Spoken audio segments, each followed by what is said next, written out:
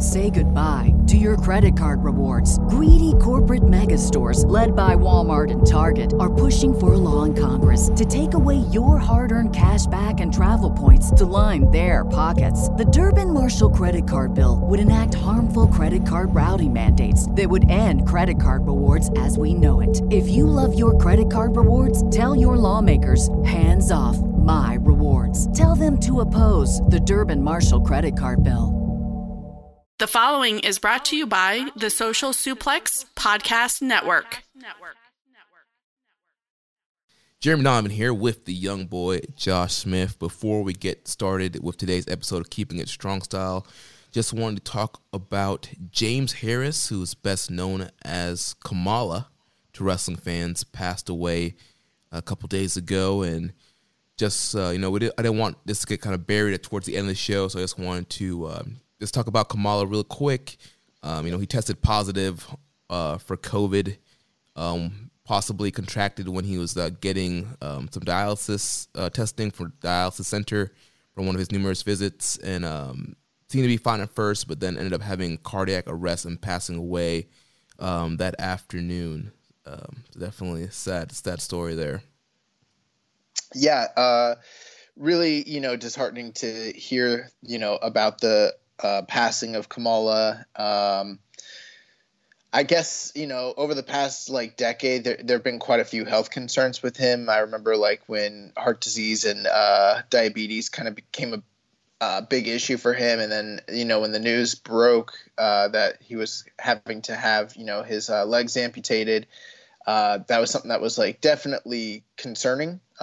There's been, over the past couple of years, actually, there's been some stuff on YouTube with him kind of speaking introspectively about his career and his experiences, things of that nature, and kind of seems pretty appropriate now given the timing of his passing. And it's really unfortunate. I for whatever reason, we have deaths in wrestling all the time, but I don't know, man.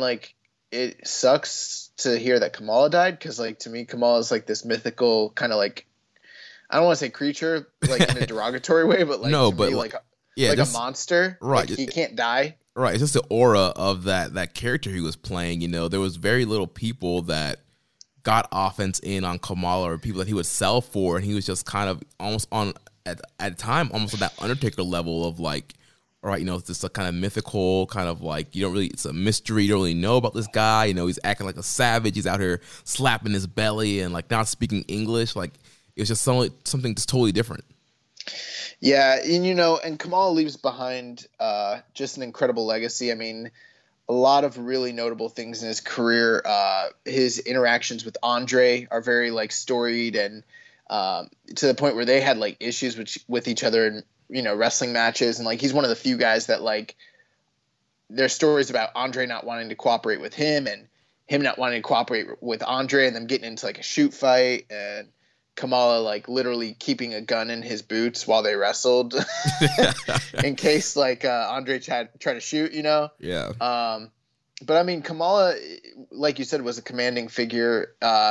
He's kind of one of these guys that was from a bygone era of the territory system, where he was a star traveling attraction. I mean, literally, you go on the WWE Network, you could probably find him in almost every single one of their different sections, whether it be superstars, or whether it be old school, or whether it be world class, or you go to Jim Crockett, you go to Hidden Gems. You're going to find stuff with Kamala all over the network, because he literally was all over the country, portraying the Ugandan headhunter, Kamala, Ugandan giant.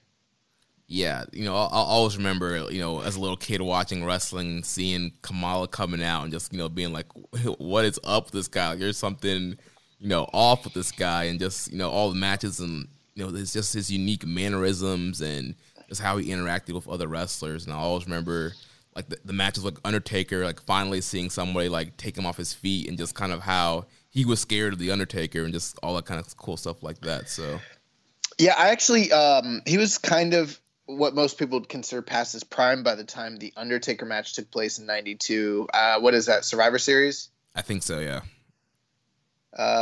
Or maybe SummerSlam. I don't know. It's one of those. But they had the first ever coffin match, which was like a precursor to the casket match. The difference here was you had to pin your opponent, and then once they were pinned, get them in the coffin, and then hammer it shut, which are kind of convoluted rules. But some of the best work of Kamala's career, just like the facials and the selling, and it's one of those matches that like it's very divisive because a lot of people watch it and think the match actually sucks, but like I watch it and I'm like, this is wrestling. Just the character work and the aura of those two guys, and Kamala being afraid of the Undertaker and being afraid of the casket and everything. It's just I love that stuff. But you know, you look back and I mean the big thing with Kamala was like he's one of these giants, one of these monsters that would come into a territory and he would feud with the top guys. So I mean, no matter where you were at, whether it was like the Von Erichs in Texas, Jerry Lawler in freaking Memphis. Yeah. Huh? Yeah, in Memphis, yeah. Pretty much anywhere you go. He was in Puerto Rico, wrestled Carlos Colon. He was in Japan, wrestled for All Japan periodically. The highlight of his career is probably the stuff he did in the early to mid 80s. Actually, I think it's like 86-ish, maybe 87, when he feuded with Hogan over the WWF title. They've actually got a pretty memorable Boston Garden match on the network between the two of them. I remember seeing that a few years ago, and Hogan blades and bleeds pretty. I mean, I know he used to blade a lot, but it's a more memorable blade job. It's kind of why I remember the match. But yeah, man. I mean, Kamala was really great. And then even when he was in semi-retirement, there's a match that you can find online. Him and Bryan Danielson wrestling for the ROH title in like 2006. So yeah. Yeah, I mean, Kamala, just a freaking legend. Oh, I love his stuff with Magnum TA from Jim Crockett. I remember being a little kid seeing that on VHS and just thinking like, dude, like how is Magnum TA going to beat Kamala? It's impossible. Right, and that was kind of like the gem of that territory system where you bring a monster into the territory, beat some guys up, you build them up to face your top guy beats them, and he moves on to the next territory. We really don't have that kind of system today until a character like Kamala really thrived in that territory system. They even I remember he was gone for a long time out of the WWE system, and they really didn't. He wasn't one of these guys that they brought back in periodically, but like the last couple appearances he did with them, they brought him back for a SmackDown to wrestle Orton during the Legend Killer phase, which was like pretty memorable. Yeah. And then they brought him back to wrestle Umaga in 2006. Oh yeah, I remember Raw. That. Yeah. Yeah. So thoughts and prayers go out to the friends and family of Kamala. He will be missed. What's up, everybody? This is Young Lion King Carl Fredericks, and you're listening to Keeping It Strong Style. Yo, this is Rich Latta from One Nation Radio. This is brought to you by the Social Suplex Podcast Network. We present to you the Ace of Podcasts, Keeping It Strong Style. Let's go. It's the Ace of Podcasts, Keeping It Strong Style. Covering New Japan, they ready to hold it down. Jeremy Donovan and the young boy Josh. Come and hit a job out in Barrio the Frogs. From the Tokyo Dome over to the G1. Social Suplex is the network where we can get it done. I'ma chill and let them have it, cause this is just an intro. Keeping the strong style, 6 stars from the get-go, boy. Yeah, from Tampa Bay to the Tokyo Dome, this is Keeping It Strong Style with your hosts, Jeremy Donovan and the young boy Joshua Smith. And thank you for listening. Welcome to Keeping It Strong Style, the ace of podcasts on the Social Suplex Podcast Network. Jeremy Donovan here with the young boy Josh Smith. On today's show, we'll be discussing the first round of the New Japan Cup USA, the Never Six-Man Tournament, answering your questions and covering all the latest news in the world of New Japan Pro Wrestling. You can support our show by subscribing to the Social Suplex Podcast Network or to Keeping It Strong Style on the podcast app of your choice and leaving a rating and review. You can also get all the podcasts and columns over at socialsuplex.com. Check out our Pro Wrestling Tees store, ProWrestlingTees.com/socialsuplex. That's where you can get your official Keeping It Strong Style t-shirt. If you enjoy this podcast, please consider making a one-time or monthly donation by visiting socialsuplex.com/donate and clicking on the donate button under the Keeping It Strong Style logo. This week's episode is brought to you by Manscaped, who is the best in men's below the belt grooming.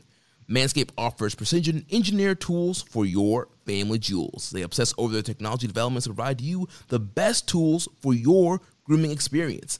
Get 20% off and free shipping with the code SUPLEX at manscaped.com. That's 20% off with free shipping at manscaped.com and use our promo code SUPLEX. Young boy, how you doing, man? I am doing fantastic. You are listening to Keeping It Strong Style. You know what that means? It means you are a bright, wonderful, intelligent, well-informed puro head, because only the diehards listen to this show and only the well-informed. And that's what we're going to do tonight. We're going to inform you guys. We're going to give you our hot takes. We're going to push buttons. We're going to push boundaries. We're going to bury evil. We're going to do all that shit. Yeah, it's definitely going to be a very informative show. We have tons of matches to talk about, tons of news, tons of storylines. We don't talk about matches. We talk about moments on this show, sir. Oh my gosh. Yeah. Fuck a spreadsheet. Yeah, who needs good matches when you can have moments? Yeah, who needs to appeal to all of the ratings of the wrestling fans across the internet? Fuck that. It's about moments. We got plenty of moments to talk about from this past weekend, so we're gonna dive right into it. We had a lot of shows that we watched this past weekend, and we watched them all using the NJPW EXT, the only browser extension for NJPWWorld.com, with features like dark mode, improved translations and layouts, custom and shared playlists, synchronized viewing parties, and much, much more. It takes NJPW World to the next level. You can visit NJPWEXT.us today for details, and make sure you follow Danny on Twitter. You never know when he's going to throw out a link for a viewing party. He had a viewing party on Friday for the New Japan Cup USA, the first round, which we're going to jump into right now. And so, yo, how about this, Danny? How about we do a Keeping It Strong style authorized viewing party one of these days? Just throwing it out there. Sounds good to me. Yeah, we can promote it, get all listeners in there, download the extensions, get on there, watching some good old New Japan. But we're gonna charge. We're gonna charge $50. No, that it's not $50, Jeremy. It's $50 annual. That breaks down to what? Divide that by 12. It's like nothing. Right. I mean, yeah, we'll charge $50 annual to have viewing parties with us. We'll have classes about social media etiquette hosted by me.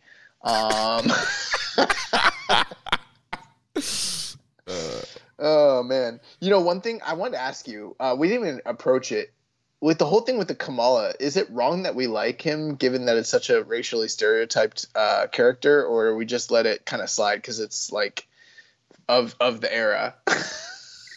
Yeah, it's one of those tricky things. I mean, it's definitely a gimmick that wouldn't fly today, but I just think it was kind of one of those things as a part of that era. And yes, it was a very racist, problematic gimmick, but at the same time, like you mentioned, he was pushed heavily pretty much in every territory he went in, featured strongly. He was considered a star. It was racist, but he got the bag. Exactly, so. Yeah. He got that payday. Nice, man. So let's talk about New Japan Cup USA, the first round. This was the debut episode of New Japan Strong, which is now a weekly show airing on New Japan World every Friday. And so we kicked off here. So it was in the Ocean View Pavilion Center here in California, and that's where they've been filming these NJPW Strong shows. And we had Alex Kozlov returning to New Japan on commentary. That's only because we got the call initially, but we didn't think it was socially responsible to get out to California. The timelines wouldn't have worked after like 2 weeks of quarantining. They needed us on short notice. So they went with their second choice and, went with Alex. But we were going to be in there. It was going to be 3-man booth, us and Kevin. And we had a question from Kevin from DC.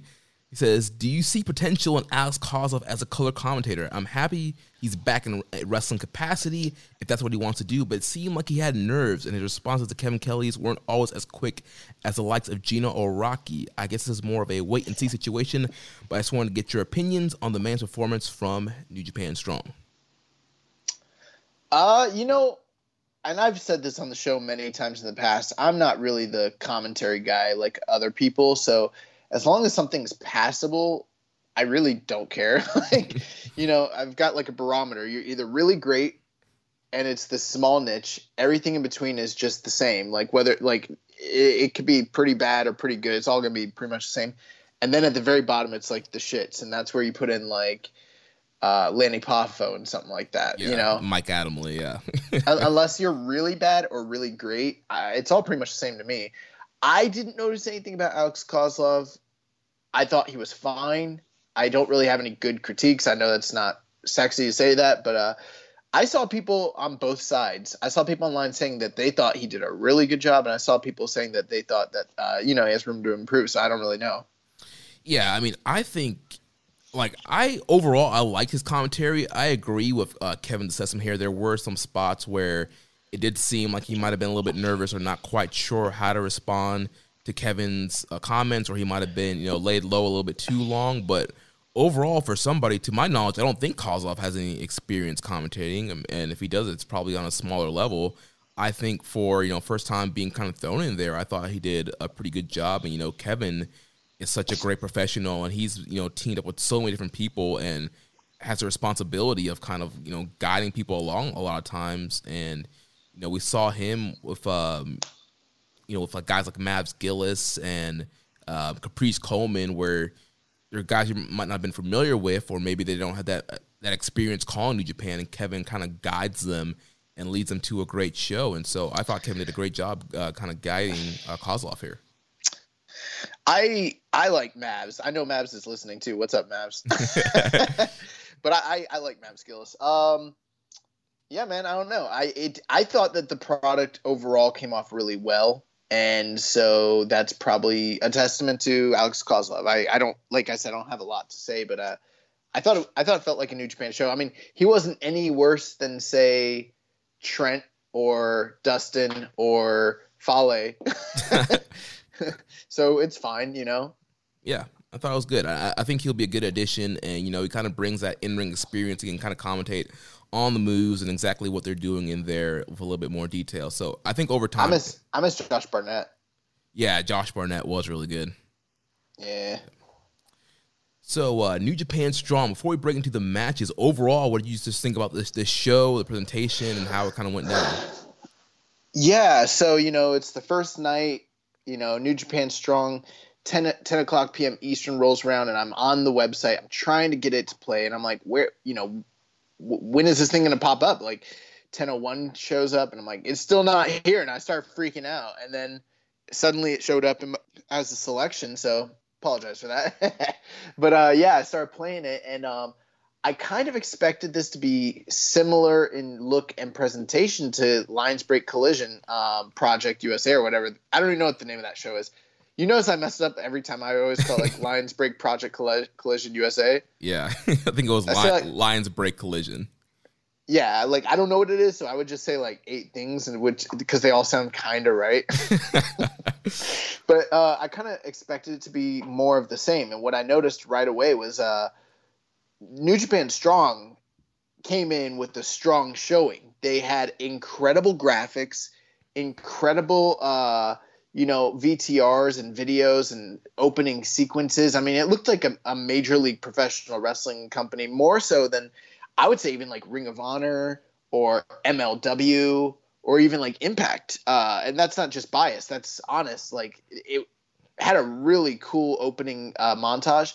And then the set was the same set that they used previously, except they beefed up the lights. They beefed up the, just the overall aura and look of it. It looked like an actual New Japan, set. And then the ring was the real dojo ring, 20 by 20. If you notice the one that they were using previously with the other canvas, that's got to be – it was definitely smaller. I don't think it was 16, but it was at least an 18-foot ring, which makes a big difference.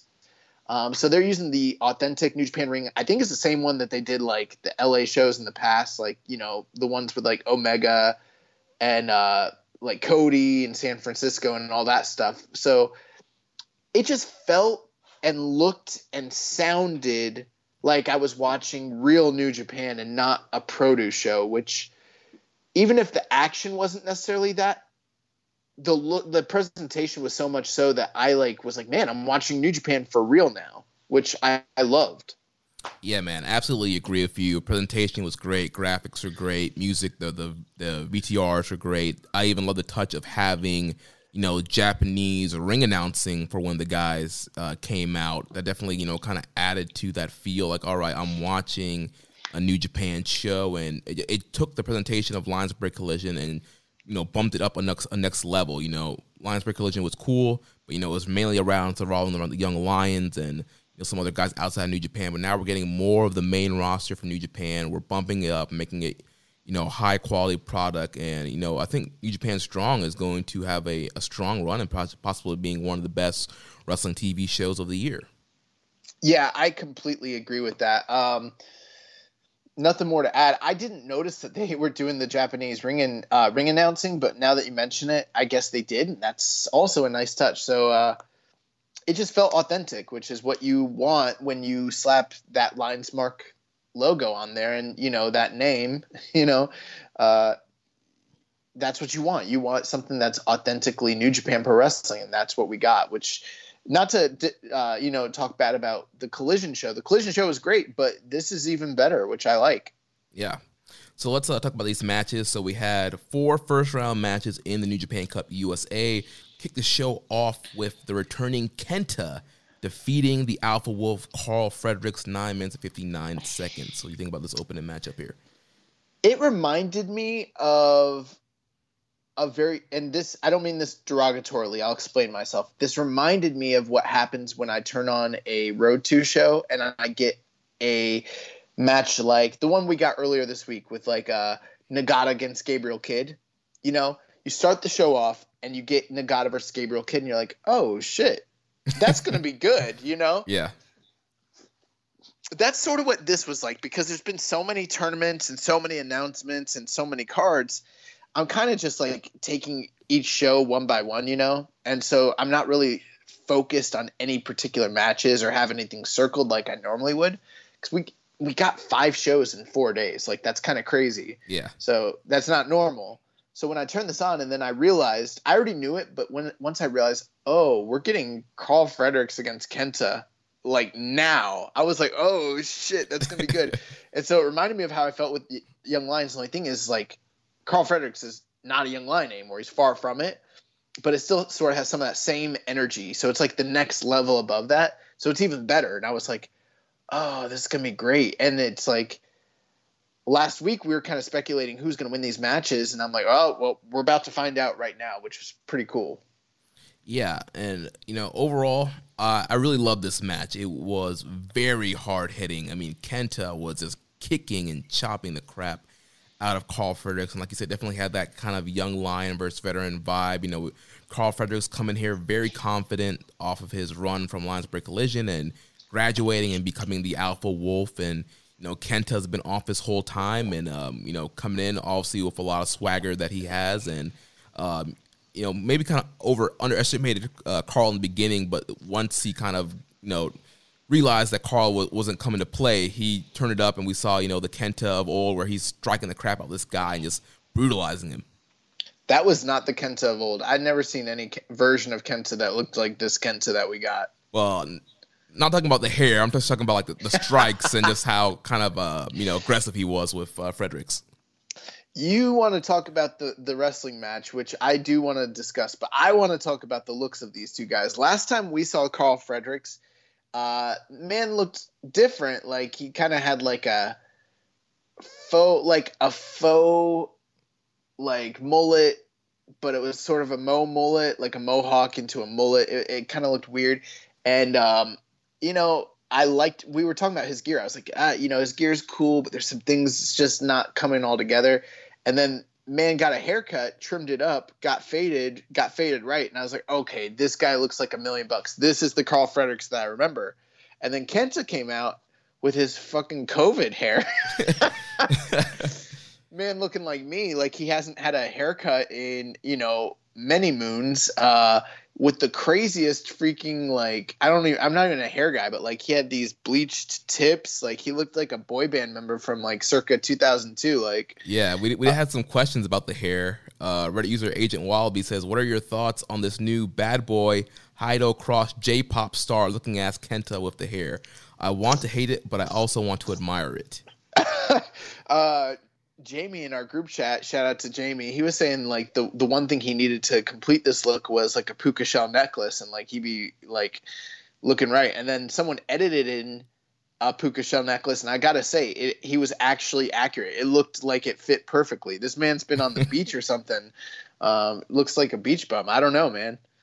I never seen Kenta that look like this. Yeah, I don't know what to make of the hair either. I'm kind of in Agent Wallaby's kind of position where it's like, I like the short, spiked up hair Kenta. I like that look, but I don't know. There's something about this look. He has that kind of, that attitude of kind of like, almost similar to Jado, the I don't care kind of attitude, and kind of wants booze. And so I kind of feel like it works for being a heel. When you say he wants booze, do you mean like liquid spirits, or he wants people to jeer him? He wants people to jeer him. Boo this man.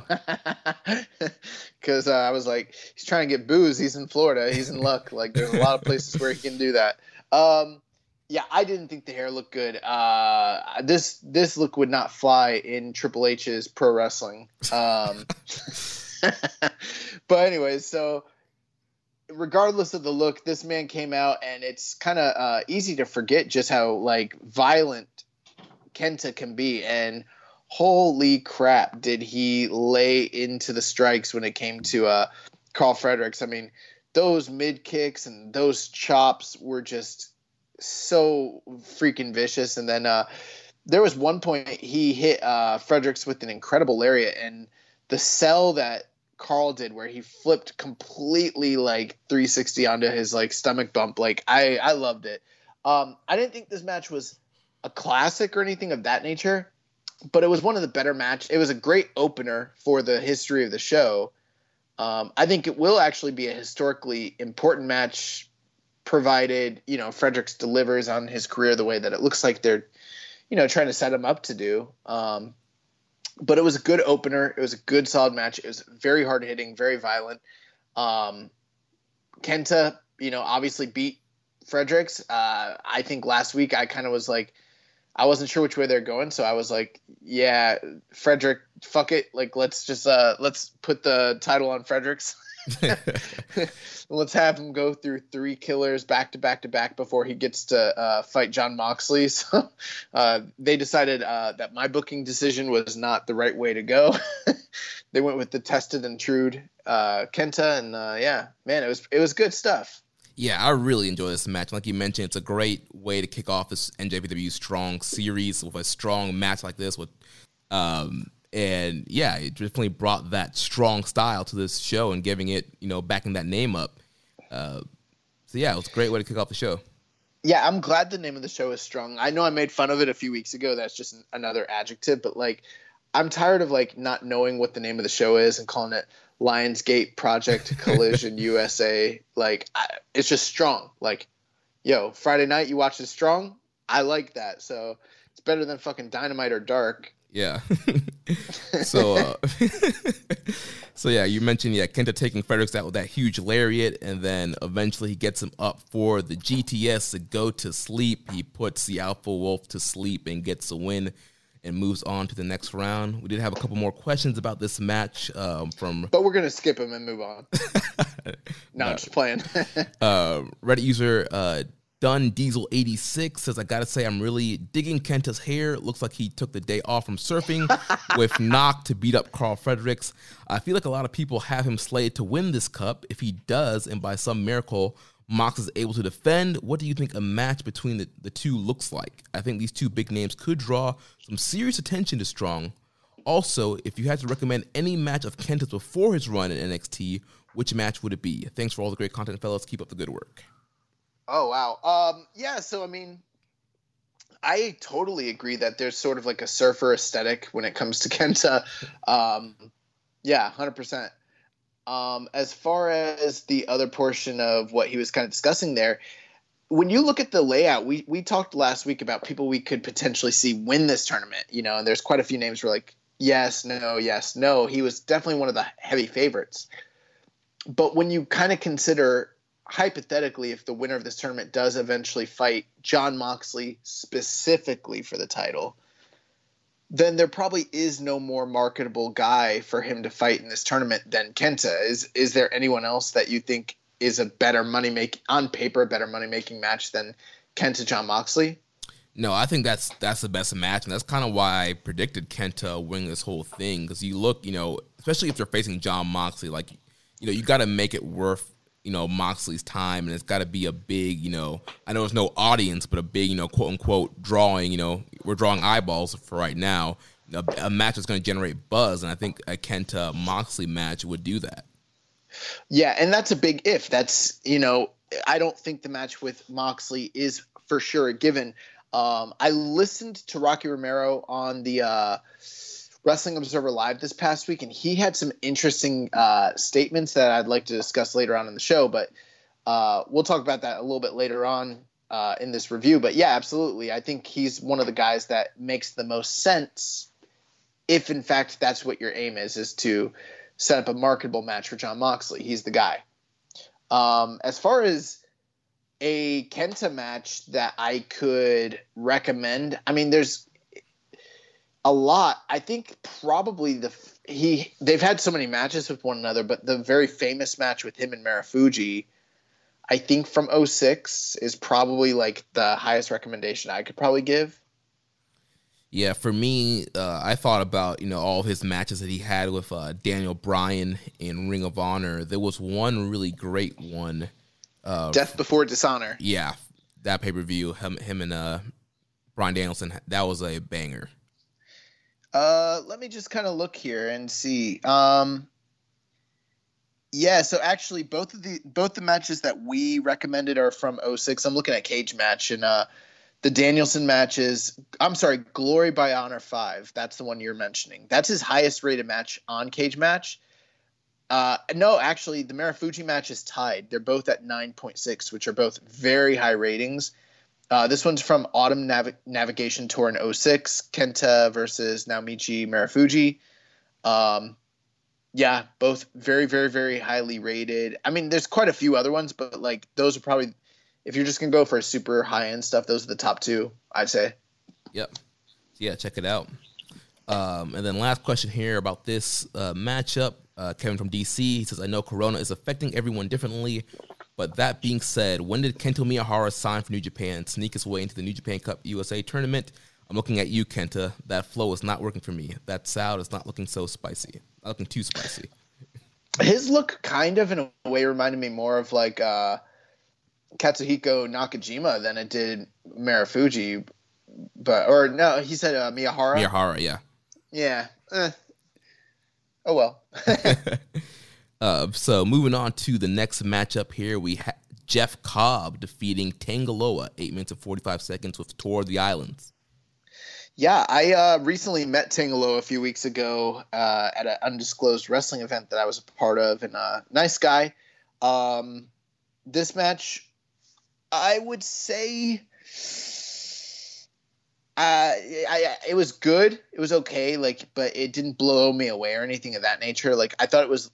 I don't know which one I liked the least, whether it was this one or the next match we're going to talk about with God, why am I forgetting? Chase Owens and Dave Finlay. But I would put both of them probably on the same level.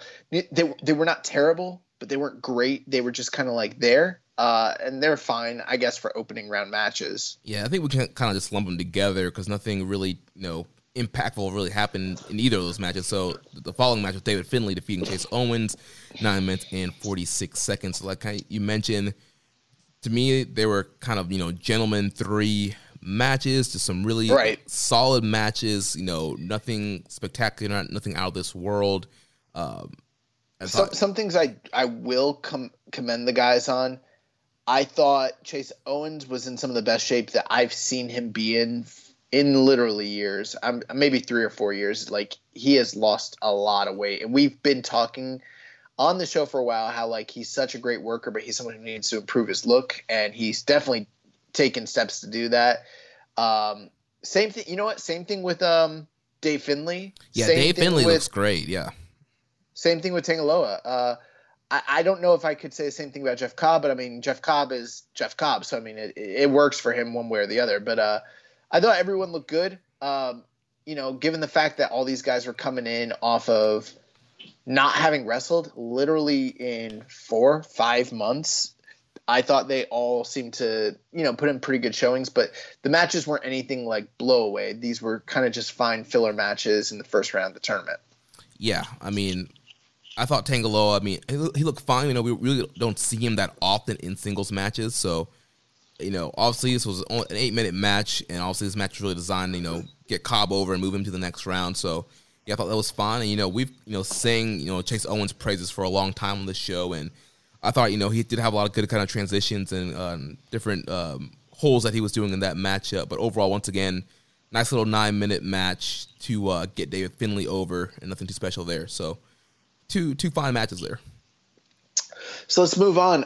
Well, at this point in the tournament, we've got Kenta slotted to go up against Jeff Cobb in the second round. And then we had Dave Finlay win leading into the final match of the night, which was Tama Tonga of the Bullet Club and GOD taking on Ring of Honor's Brody King. And is Brody King still a member of Villain Enterprises? I don't think he is, right? He's not. He released a video on Twitter a few weeks ago talking about, he's tired of being in the shadow, and, he's, I forget the verbiage he used, but pretty much kind of made it clear in a way that he wasn't, under anybody anymore, and he's just on his own. He's all for violence.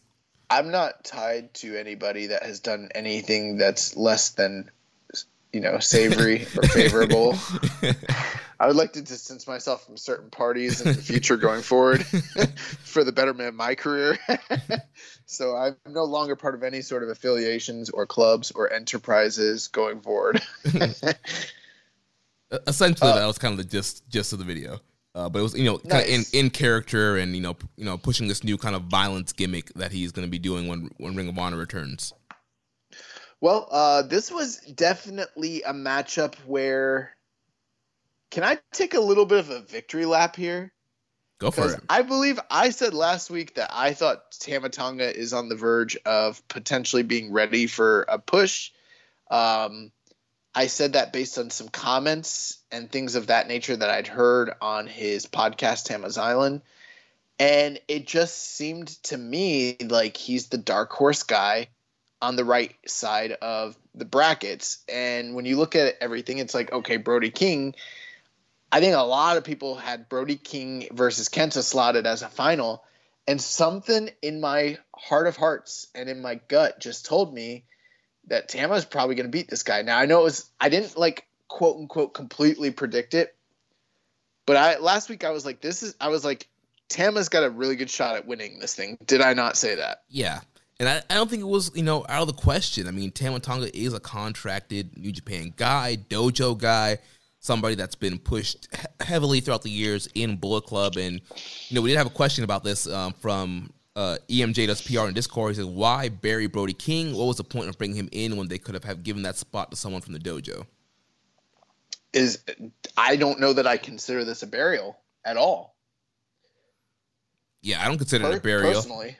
Yeah, I mean, it's, bringing a guy in from Ring of Honor, Brody King. I mean, there was some buzz. When they announced Brody King's in this thing, there was a lot of people like, oh, Brody's in this. There's some buzz. You got some, hype behind that and bring him in.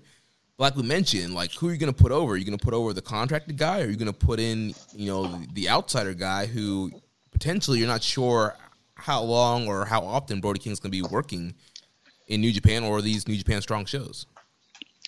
Yeah, so not every one of these matches in this tournament had a lot of teeth to it. I think the two most interesting ones were probably Kenta and Fredericks, and then this match with Brody King. And there's a lot of things to kind of take into consideration. On the one hand, you've got Tama, who, like you mentioned, Jeremy, he's contracted. He's a dojo guy. He's been there for a long time. He's been in G1s in the past. So, I mean, there's a lot of reasons to think that potentially it could have hypothetically been a foregone conclusion that he was going to win. Then there's the other way of thinking about it. It's like, well, there's a reason he wasn't in the G1 last year. He's never really held a singles title in the company.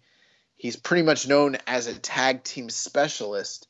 And every time that they've sort of given him a big opportunity to showcase what he has to offer in a singles role, it sort of feels like it lands flat or comes up short to some degree. So I could understand why some people might be disappointed or even surprised. I just think from a logical standpoint, they shouldn't be too surprised when you really start taking everything into consideration, you know? Right. And again, I don't think it was a burial. I thought Brody looked good in the match. He did get a lot of offense in. He looked really strong throughout this match. Yeah, it might have been a burial if it was just a gun stun from the bell and kind of a squash match. But these guys had a little bit of time to work. Well, I think the perception amongst some fans that Tama Tonga is quote unquote a geek is the burial. The fact that he even lost to him, because for some fans they see these two guys in completely different stratospheres and lights. But, in the kayfabe of New Japan, I don't know that really is the case, Right. Maybe and you know what? I don't even know if in Ring of Honor, because in Ring of Honor, they tend to really treat the New Japan guys very well. New Japan's clearly the A side in that relationship. So, but in the greater scheme of wrestling fandom, on the independent scene and internationally, I would say to some degree, Brody King might have more cachet as a singles name than Tama Tonga does. But that doesn't mean that this was a burial. One has to keep in mind that a lot of finishers are very protected in New Japan, and one of those protected finishers is the gun stun. Carl Anderson, when he hit you with it, you were pretty much going to lose, and he passed that on to Tama Tonga, and Tama Tonga has beaten plenty of top-name guys with that move. I think he even beat one of the Young Bucks with it when they won the tag titles. So it's a tried, true, and proven finisher that he hit Brody King with it. He hit it clean. Once he hit it, I was like, he beat him. Yeah. And a lot of people might have been worried about the match quality here with Tama Tonga, but honestly, I think this is one of Tama's better singles matches that he's had in his run in New Japan. Oh, it was match of the night for me. Yeah, I really enjoyed this. I couldn't believe what I was seeing. It's not that we have gone to bat for Tama Tonga over the years in the history of this podcast where we've been like, this guy is so athletic, he's so gifted, he's so charismatic. There was a point where we were advocating that he should get a singles push and a title run of some sort, not a IWGP or anything, but maybe a never shot or a US or something. And then every G1 he would make us look like idiots. So we stopped doing that for a long time. We stopped really kind of pushing for this guy. We're he's a good tag team wrestler. We changed our tone. And then this man came out and had a good ass wrestling match with no shenanigans, no bullshit, athletic as fuck. He's in great shape. I don't know that I'd like him not having a beard though, by the way. I think it looks fucking weird. But but other than that, he looked great. And I thought they told a really good story. And when it was all said and done, I went 3.5 on what, a 10-minute match. I thought it was great. Yeah, I was also 3.5. Yeah, I thought it was a really good match, really good back and forth. I thought, Tama looked really good, and I'm actually excited to see him, what the rest of his matches are going to look like in this tournament and just this kind of new singles run. You mentioned, he's made comments on Tama's Island and other, different publications that he does want to get into singles wrestling. He feels like he's kind of done everything there is to do as a tag team in New Japan, and so he is going to be focusing more on singles, and obviously with them not being able to go to Japan and being on New Japan Strong, it doesn't make a lot of sense for him to go singles and focus on that goal. And so, yeah, I'm looking forward to seeing what this kind of run looks like. Yeah, I thought it was good. Yeah, nothing much more to say there, but now that things are kind of evening out, let's very briefly just kind of discuss. I mean, you got Cobb and Kent on one side, and then you got Finley and Tama on the other side. And if you were just going based off favorites, based off of their trajectory and their status in New Japan, a Kenta versus Tama Tonga all Bullet Club final doesn't really seem to be too far outside of the realm of possibilities here. Yeah, honestly, like when I look at these two matches, that seems like what's going to happen. I don't know that it's going to happen. I mean, you could always – there's a lot of things you could do. I don't know that I push Cobb over Kenta at this point. You could, but I think the Kenta is more of a lock, and he's probably still the favorite guy to win, and probably for me too. Right, and I think the thing too we have to remember with Kenta, he just, the last time we saw him, he was in the main event getting a double title shot. So he's up there. Yeah, and he did really well in the G1 last year, and he had the big money feud with Shibata, and then not only that, he had a giant Never title run for a little bit there as well. So I mean, in his short time in New Japan, he's done quite a bit. Plus, just being the legend that he is, it makes the most sense. On the opposite side of things, it's like, okay, you got Tama, and then you got your boy Dave Finlay. It's like Finlay's a guy that they've never really gone with in a singles role. And I feel like if he wins, he's only winning to lose to Kenta personally. Or to maybe set up some sort of thing for maybe Finjuice down the road, even though I know, what's his face is injured, but that's one angle you could take. Plus, I don't know how long these guys are going to stay in the States, so you kind of have to think about long-term storytelling beyond just the tournament. Like what kind of angles and feuds might they be trying to set up, similar to like what they did on the Collision show. So maybe there's some of that element there. But I wouldn't be opposed to the idea of an All Bullet Club finale, just because there's so much speculation about a potential civil war down the road with what's going on with Evil and what's going on potentially with Jay White, and Kenta's definitely in that mix. And what if this is some sort of U.S. precursor or even extension of what might be happening down the road with Bullet Club? And I know I'm not usually a big fan of like the fantasy booking or stuff like that, but this one's kind of like right in front of your face. Right. It's definitely a very intriguing story. Tama, he's a Bullet Club OG, and Kenta is somebody they just added within the last year, and right. You really don't know kind of where they're, how well they really work together. We hear on Tama's Island, he talked about the Bullet Club formation and just kind of, people's roles in Bullet Club. And, Tama was supposed to kind of take that Carl Anderson role of kind of being the second in command under Kenny, and that quite didn't happen. And then Jay White took over, and I really don't feel like Tama kind of assumed that second in command role, even with Jay White. And then with Kenta coming in, I feel like Kenta kind of shot to the top and kind of went into that second in command role. So I'm wondering if there's some kind of heat there, or, just a different, mentality between both of these guys. Honestly, if you want my opinion, if anybody's like quote unquote second in command, it's maybe Fale. Yeah. But the Bullet Club, we've talked about it over the years, the changes it's gone through. But the one thing I think is that there is not really the structure that they had ever since Kenny Omega left. There really is not that sort of thing. And that's one of the when they first did the Civil War 2 years ago, and Tama was kind of talking about like, there is no leader. We're all equal. There never was a leader.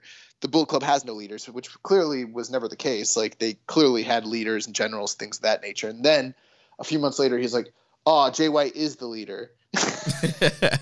And I know it's just kind of goofy stuff, but I remember thinking like, man, Tama, you think you're far up in this group, but like, you don't even know who the leaders are or not. Like, you just went back. Like, it's like, back and forth. So I would like to see him take a more prominent role. My question is, which one just the idea hypothetically that there's an Evil Jay White power struggle. Where do these two guys fall along those lines? There's a part of me that kind of feels like, well, Kenta's Japanese, so he should be with the Japanese guys. But I actually don't think that's the case based on some comments that we've seen from Tama online with Twitter and then also on his podcast, where he seems to be welcoming to the idea of Evil being in the group and kind of, taking the helm while COVID is going on.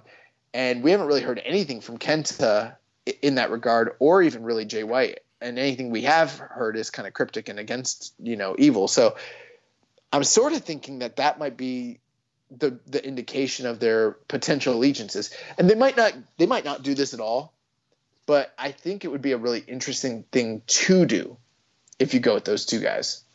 Yeah, and it'd be interesting to see how the match goes down. A lot of times when we see Bullet Club versus Bullet Club guys, there tends to be one guy who's more of the cheater, while another guy's, trying to play a little bit more clean and try to have a fair matchup between, his stablemate. So it'll be interesting to see the dynamic of just how even the match structure is between these two guys. The other thing, too, that you see is they come in and they're buddy-buddy and they try to two-sweet each other and they try to agree that one of them is going to pin the other one and then just kind of go from there, and then a lot of shenanigans. And I feel like for a tournament final, they wouldn't do that. Like, it would be a very serious affair and it would be hard-hitting. So I also think for whatever reason, it feels to me like Kenta's the big heel in this tournament, and I feel like Tama Tonga with the shaved face would be the baby face. Right. As weird as that sounds. Yeah. I kind of I'm still holding out hope. I think Tama might be the dark horse in this one, but I think most people have Kenta favored. One last thing on this before we move on. So this past week on Wrestling Observer Live, Rocky Romero's on the show talking about Strong, and he was saying, like, going forward, and we kind of knew this, but he just kind of reconfirmed that Strong is a weekly show. It's going to be like the spiritual successor to the Access show, and they're going to continue to just do more and more footage even after the tournament's over. But when they asked about Jon Moxley, he didn't say specifically that they're for sure, like, that the winner of this tournament is going to fight Jon Moxley specifically. He didn't commit to that, but he kind of alluded to it, Yeah. And it's been interesting on the show. They are not showing any footage of Jon Moxley with the U.S. title. They're not saying his name. They're just like, the winner's getting a future shot at the champion. And like, we don't know who the champion is. Right. Well, in some of the promos that the guys have done leading into this, they all mentioned facing Moxley. But yeah, on the actual show, they really haven't mentioned him. But one thing that Rocky said that makes me believe that they might be actually waiting until the travel ban is lifted and people can go to Japan to do a match with John, because I think that honestly, that's the only way that they're either going to strip him or they're going to do a match in Japan, one or the other. He said that the winner of this thing will probably likely end up having to defend his title shot.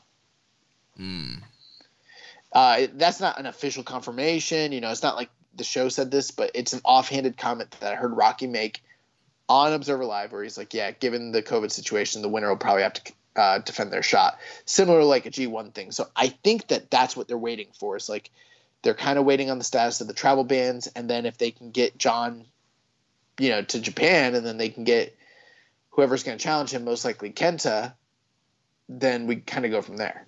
Right. Also, too, another thing they could be waiting for, what we mentioned last week, All Out is coming up in a couple of weeks here. Maybe they're waiting. Maybe they know that Moxley's losing the AEW title, and so they're going to wait until after that match so they could then have him drop the U.S. title. But I'm telling you right now, he's not wrestling in America for any other competitor. Yeah, it's just not happening. Like, the only way it's going to happen is if it's in Japan. Yeah, that we've seen that kind of in the past, and so I'm saying, like, if there was a small little chance that he was going to wrestle in the U.S., you'd have to get rid of that AEW title first. But yeah, the match will probably happen in Japan whenever the travel ban is lifted and people from the States can go to Japan. Yeah, I mean, if it was Northeast Wrestling and they didn't have any sort of like streaming, then that's one thing. But because it's New Japan and it is streamed and it is one of their competitors in the marketplace, there's no way that they're doing that. So before we move on, we have some questions here about this matchup and just New Japan Strong. So a question from Agent Wallaby says, if Tama Tonga goes full stop with the heel BS and actually tries to be a competent wrestler, do you guys think he has the ability to work at the level top guy? Will No Bear Tama be a new mythical wrestler? I like that no beard Tama.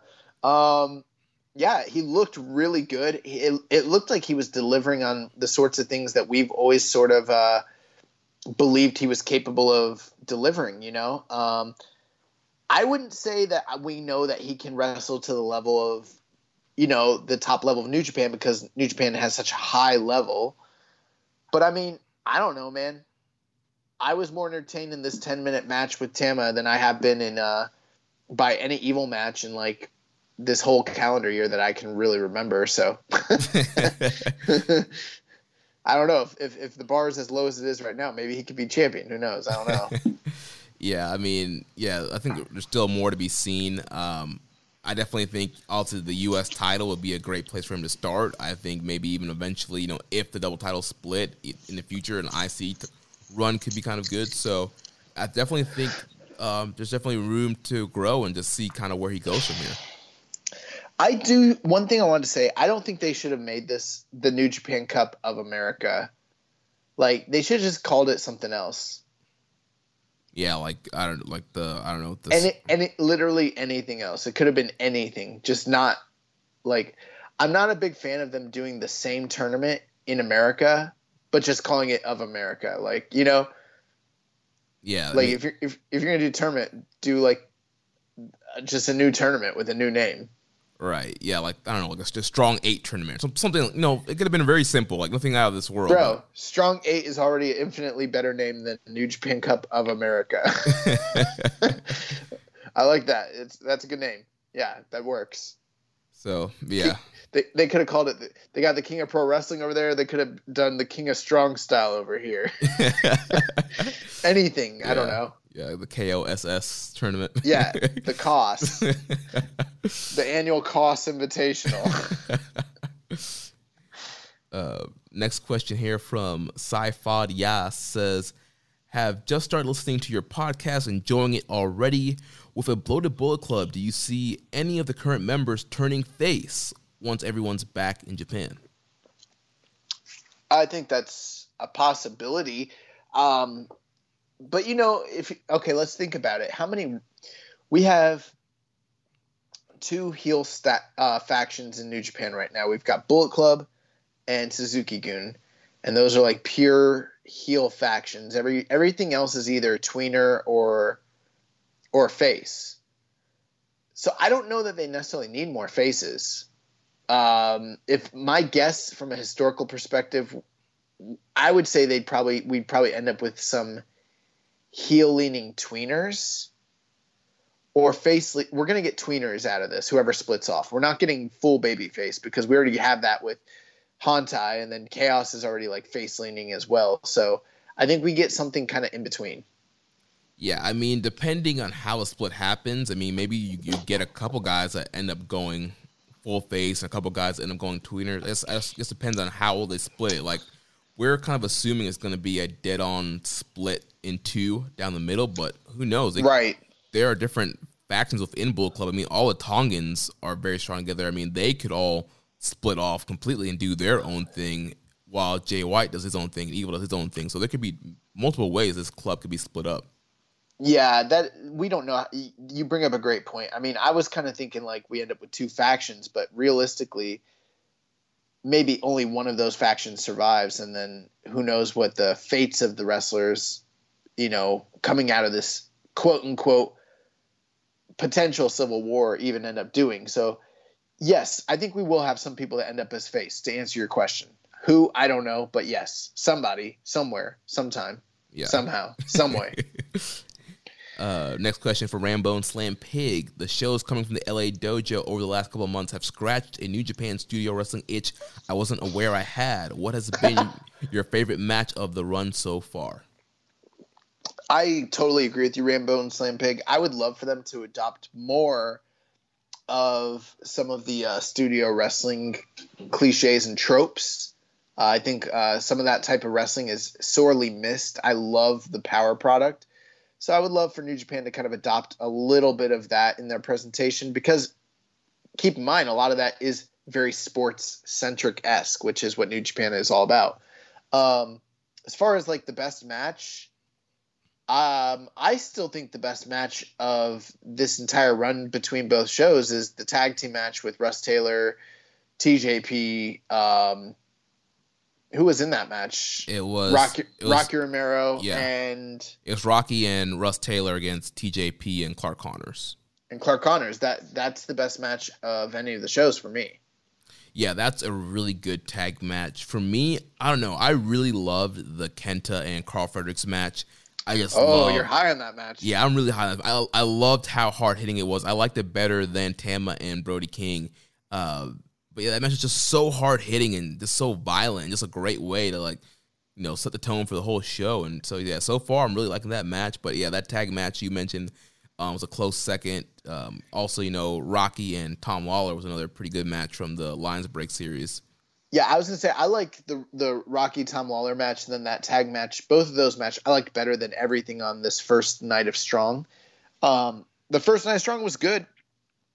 Sort of, in a way, kind of reminded me of the Cruiserweight Classic first round, how they had limited time, so it was they just kind of had their matches, and it was good, but it wasn't great. And then once you got in the meat potato of the second round, things really heated up. And I think once we get to the semifinals and the final, we're really going to see what they have to offer. Plus, every week of Collision, the matches got better, and if Strong goes by that same trajectory, I anticipate we're going to get a lot better matches down the road. Plus, look at some of the names that we're getting. We're definitely getting a higher caliber of talent and experience when it comes to the new show. And who knows, when we have other people that might show up down the road, whether it be indie names, Ring of Honor guys, MLW guys, New Japan guys, I'm excited for the prospects of what this show might end up being down the road. Yeah, especially looking at the card coming up this Friday, which we'll get to in a second after we finish these last couple questions here. So next from Hawaiian Punch BV, with the emergence of the LA Dojo, do you think the days of 6 or more young lions out of the New Japan Dojo are over? Do you think New Japan should think about adding more domestic young lions to bolster their future domestic-only roster in the hopefully rare case that Coronavirus 2.0 returns?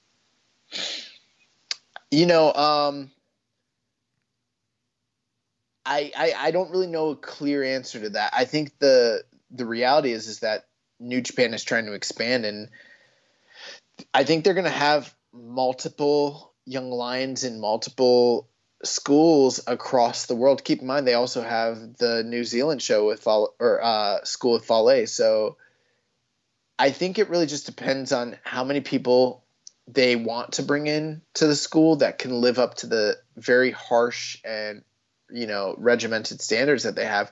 For Shibata, he originally was I'm just going to have 4. And then now for some reason there's only been 3 until they brought in, freaking Narita. Gabriel Kidd.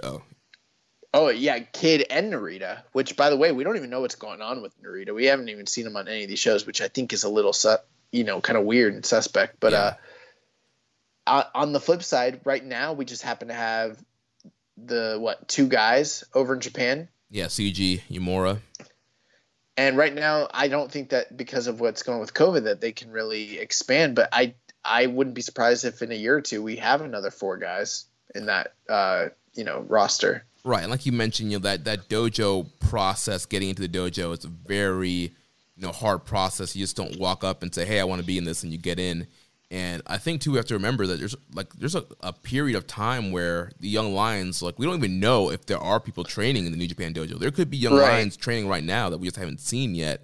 And then eventually, who knows, maybe in 6 months we start seeing, guys pop up on shows. So there is a time period where they are strictly in the dojo and training, and we don't see them at all on the screen, even as ringside attendants. Right. So, yeah, I think eventually, too, like you mentioned with COVID, also it could be maybe they've closed off letting people into the dojo for right now and taking new classes. Not 100% sure. But I think eventually, once things are back to normal, I think, like you mentioned, all 3 dojos will have normal, 4 to 5 class sizes of guys that are competing all across the country. Yeah, and I mean, who knows? We saw Narita kind of go on an excursion, and he's in the LA dojo. We might see things like that in the future. I think that's the idea of what Fale is doing, is creating an entry point for guys to potentially go to the Noge dojo. So we might see some cross-contamination between these different schools and ideologies, things of that nature down the road. I mean, anything can happen. It's a new day now. Yeah. Yes, it is.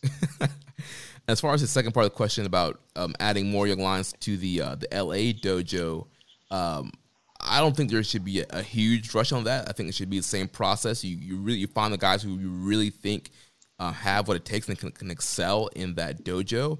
As far as domestic shows, I mean, there's tons of indie talent. There's their partnership with Ring of Honor. We're starting to see them work with MLW. So there's different talent sources that they can use to continue to bolster up the strong roster without trying to, find a bunch of guys to throw in the LA dojo. I hear the Warhorse is available. No. Warhorse rules ass. No. You know who I would like to see that's out there? Maybe Daniel Makabe.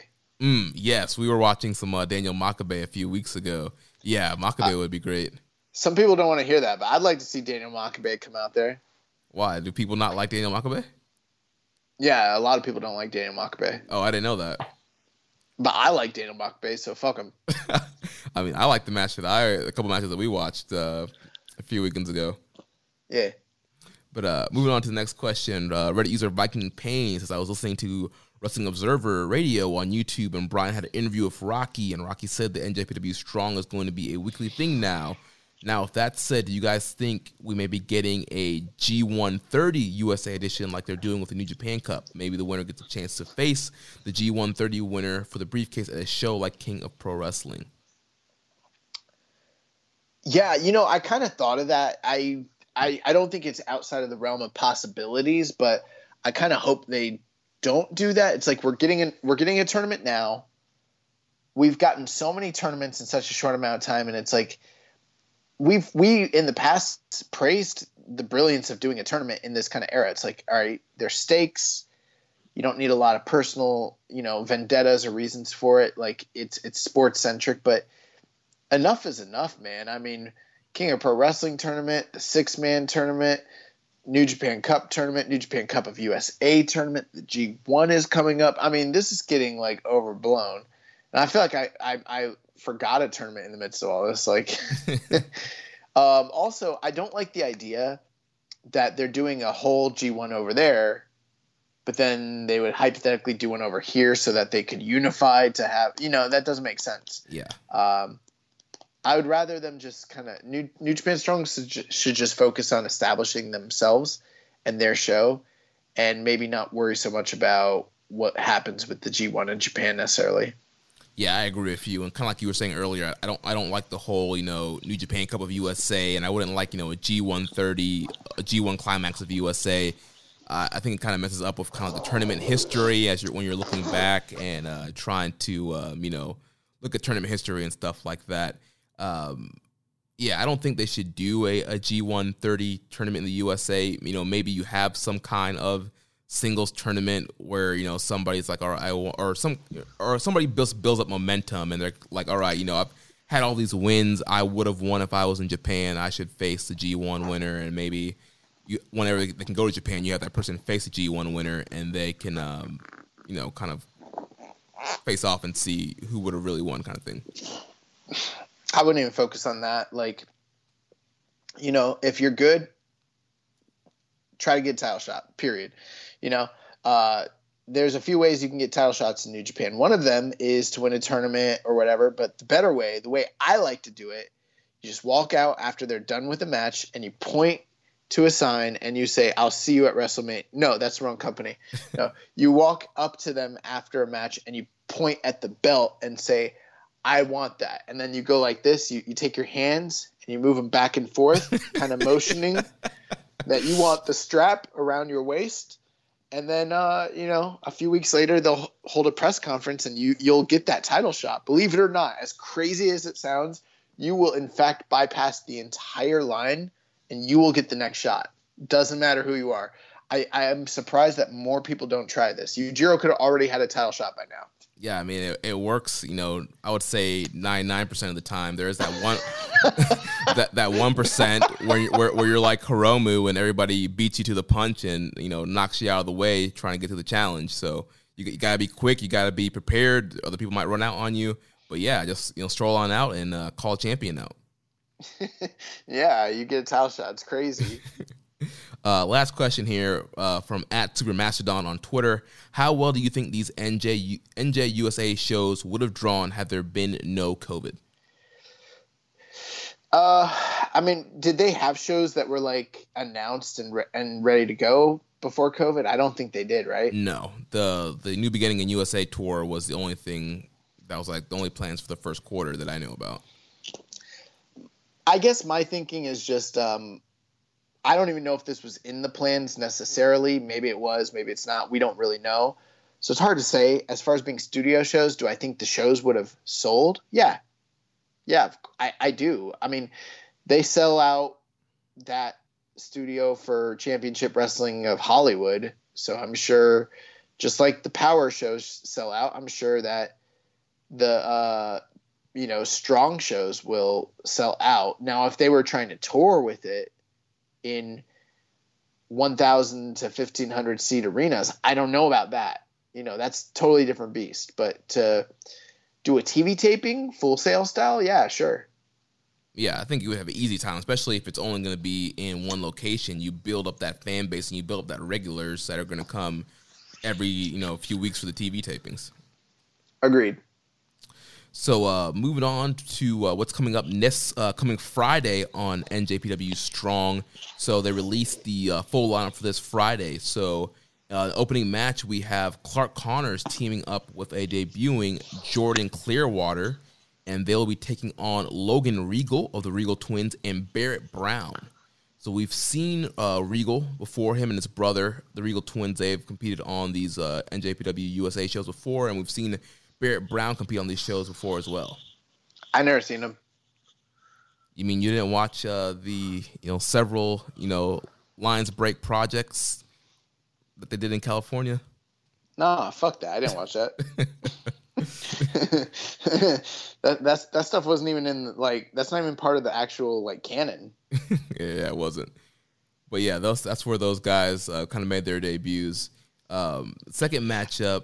They should have got Warhorse. No. Second matchup, very interesting here. We have the New Japan return of ACH, and he's going to be teaming up with the great He's going to be teaming up with the great TJP and Alex Zane, who we saw Alex Zane make his New Japan debut during this year's New Beginning and USA tour. We saw him here in Tampa. And they'll be taking on the team of PJ Black from Ring of Honor, making his New Japan debut. He's teaming up with Mysterioso and teaming up with Blake Christian, making his New Japan debut. Blake Christian, top independent star. You might have seen him in GCW. Him and Alex Zane often wrestle each other a lot and have great matches together. He's a great high flyer. So we have a great high-flying six-man junior matchup here. Yeah, it's going to be a crazy matchup. I was going to say, that's a lot of GCW energy in this matchup for sure. Glad to see that the heat has died down around ACH and they're ready to bring him back in without, this man was talking about social inequality and racial justice and everything like that. And people are like, shut up, ACH, you're taking it too hard. And then suddenly, the whole country, goes into, uproar over the exact same sort of things that he was talking about. Right. earlier in the year. But no, he's just an angry black man, right? Right. But I'm glad that they brought him back. It's been a few years. He's one of the guys that when we saw him in the Largo Loop, we'd always talk about how, we wished he was back in New Japan. Well, he kind of is now. So who knows? Maybe Matt Sydal will come back soon. I don't know. Well, no, he's going to be in the Pure tournament that's coming up for Ring of Honor. Who is Sydal is? Yeah. Oh, nice. Well, I would still like to see him return to New Japan in some respect, even if it's just in the States. But yeah. Yeah, I would love to see Sydal back. And yeah, I'm super happy that ACH is back and really looking forward to seeing what he can do. I know he wrestled Joey Janela recently on GCW show. I did not get a chance to check that out, but I heard some good stuff from that. So, yeah, looking forward to getting him back in the fold. And this should be a very fun 6-man tag match. This is Rich Lattice Pro Wrestling written all over it. Should expect a lot of high flying and kind of crazy moves from this match. Nice. And then, like we mentioned, we have the two other tournament matches. We have David Finlay taking on Tama Tonga in the semi-main, and then the main event will be Kenta facing off against Jeff Cobb. So that's the lineup for NJPW Strong this Friday. Also, a note on Alex Coughlin.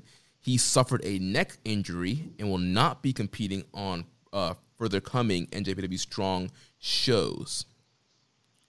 That doesn't sound good at all. Yeah, neck injuries are never good. So, yeah, hopefully a speedy recovery for Alex Coughlin. Hopefully it's not like a break or, a disc slip or fracture or anything like that. And hopefully he'll be back at some point in the near future. And, young boy, we talked a lot about, Kenta's hair, and we talked about, Tama Tonga shaving the beard. Do you think either of these two gentlemen... Well, clearly Kenta hasn't been doing any shaving at all, but Tama Tonga shaved the beard. Do you think he used a Lawnmower 3.0 to shave the beard?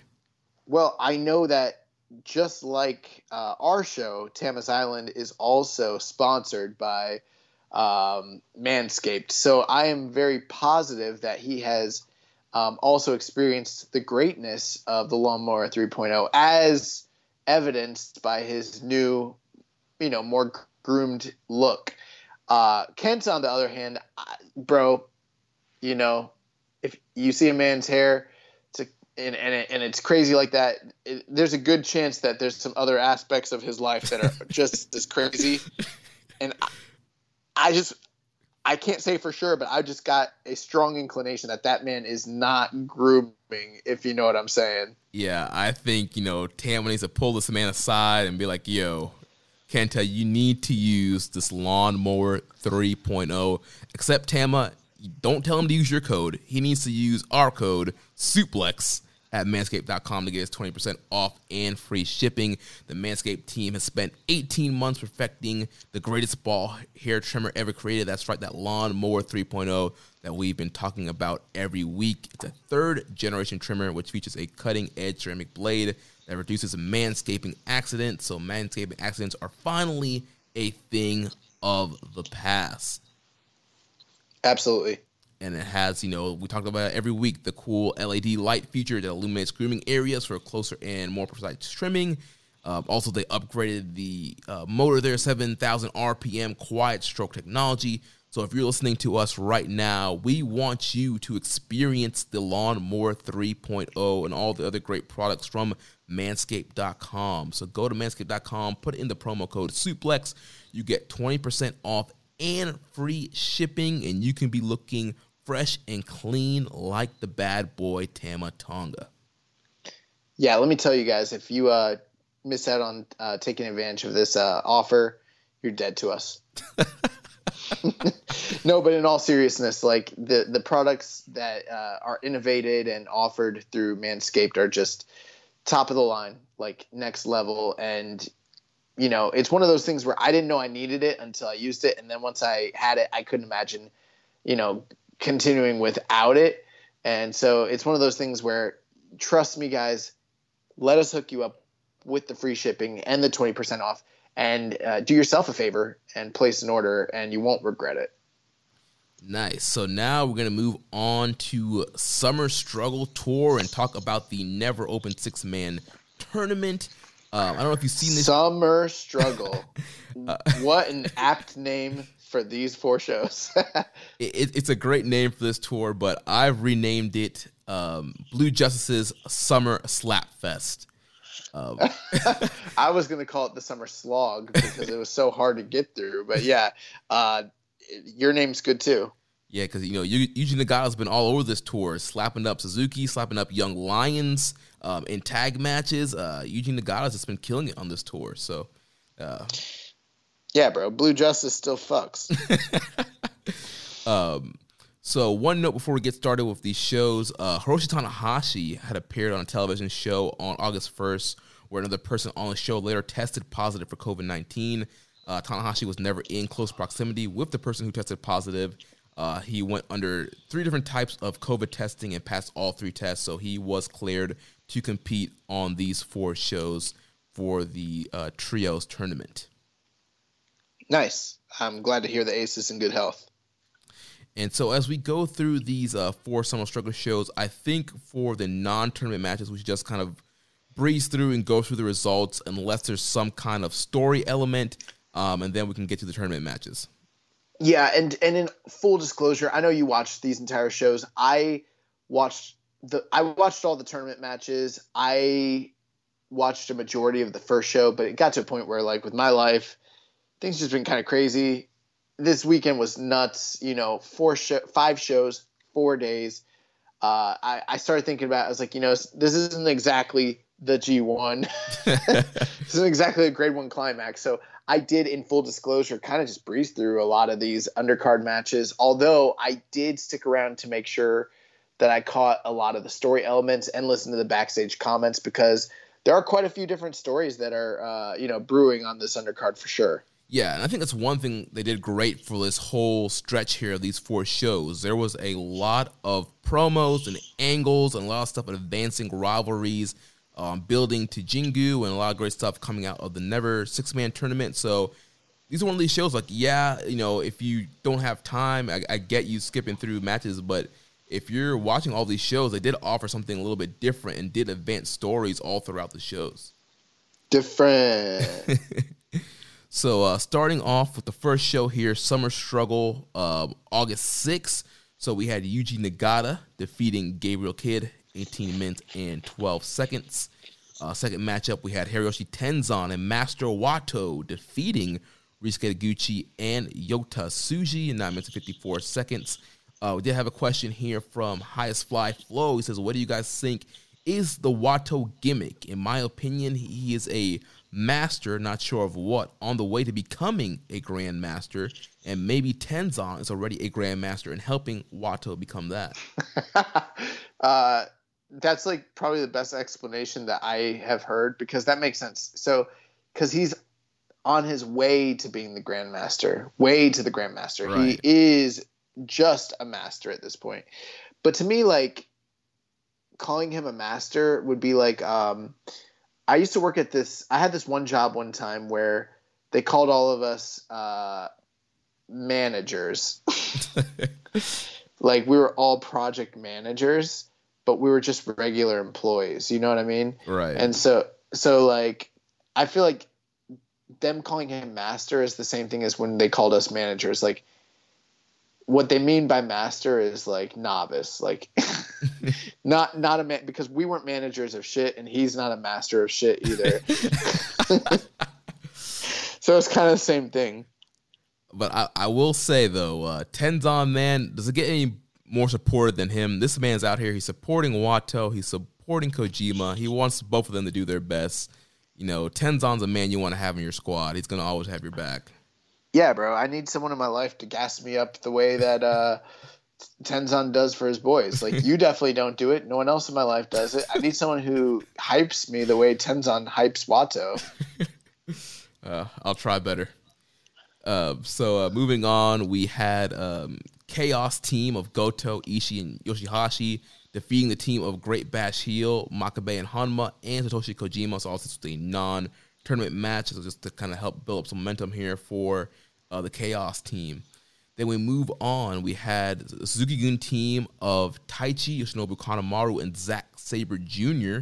defeating the Golden Aces, Hiroshi Tanahashi, Kota Ibushi, and Yuya Uemura. This was also, again, a non-tournament matchup. But the key thing with this matchup here, there was a angle after the match. So, once again, Golden Aces here on the losing end of things. And we've kind of seen this kind of disappointment in from Ibushi to Tanahashi, and kind of Tanahashi kind of struggling to win matches. And so after the match, Sabre and Taichi, they kick out a fallen Tanahashi after the bell. Ibushi was on the outside and kind of, lost in thought. He finally comes back in the ring for a very late save, but he gets kicked down. Then Taichi and Sabre hold Tanahashi up and dare Ibushi to kick him. And Ibushi, he acts like he's thinking about actually going through and doing this and kicking Tanahashi. But he waited too long, and then Sabre and Taichi threw him out of the ring. Then Ibushi walked to the back on his own while Tanahashi was helped to the back. So, yeah, this was one of the more surprising aspects of what's going on in the storylines. So, I mean, like you mentioned, they're definitely playing up the idea that Tanahashi's kind of washed, he's kind of shot. In the backstage comments, it's widely like kind of known that Ibushi sort of sees Tanahashi as being like a god to him, is what he calls it. Or, here in the States, we might say he's like a legend or like a mentor, someone that he idolizes. And he called him like one of his idols, basically.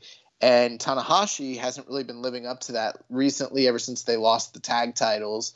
And he's been struggling with his knees, his movements, making tags, getting beat up in matches, kind of dropping the ball. And there's been mounting frustration for Ibushi. I was surprised at this moment in the match where the Dangerous Tekkers sort of offered, the night before they started like alluding to the idea of Ibushi like joining them, and then they like offered a chance for him to like hit the Kamigoye on Tanahashi, and like it did appear like he was thinking or considering it. Yeah. Which I don't know how what did you feel about this? Because I wasn't sure that I liked it really. Yeah, it was definitely I don't know. It was weird, but weird in a good way. I mean, they're definitely telling an interesting story here. Tanahashi, like you mentioned, is Ibushi's role model. Somebody looks up to. He calls him a god. It's always wanted to be like Tanahashi, and it's kind of been, him teaming up with Tanahashi has been like a dream come true, and he's really, for the most part, enjoyed teaming with Tanahashi and then winning the titles. And I think once they lost the titles and then they keep losing all these multi-mans, it's kind of soured on that dream. And I think he might have been souring on Tanahashi. And I think, Sabre and Taichi were trying to play on that and just kind of manipulate Ibushi to betray Tanahashi. I mean, but here's the thing, okay? So, I sort of get that. And I think, like, it is intriguing, for the fans who are watching. They're like, oh, is this a tease? Is Ibushi going to go to the dark side? We've had questions the past few weeks. Are we seeing Ibushi ready for a heel turn? So you kind of need him to hesitate and kind of think it over and all that. But at the same time, like, I got to think about it from a realistic aspect. Let's say it's you and me, right? Mm-hmm. And we're battling another podcast, and then they freaking lay me out and got me kneeled up and are offering you to like throw a right hand into my face or some shit. And then you think about it. Whether you do that or not, I'm just going to let you know, we're not going to be here doing Keeping It Strong style the next week. Like, we're just not, bro. Like, if you're going to roll with me, like, you can't be thinking about throwing Kamigoyes in my face. You can't even be considering it. Right. The moment that he hesitated and thought about it, I was like, oh, fuck no, bro. Like, we're done. Dunzo. Like, but, in the back, Tanahashi was like, they did cut some funny promos. Like, they shot it so that it was like Ibushi's facing the camera, and then in the background, staring at him is like Tanahashi crying. And Tanahashi's like, please, I'll be better. I'll do better tomorrow. I'm going to improve. And like Ibushi doesn't even want to look back. He's just like looking, like he just walks off shaking his head. And I was like, this little bitch, bro, this man's crying and pouring his heart and soul out to you, walk off like that. I said something to Rich about this, and he's like, he probably wished he was teaming with his old partner.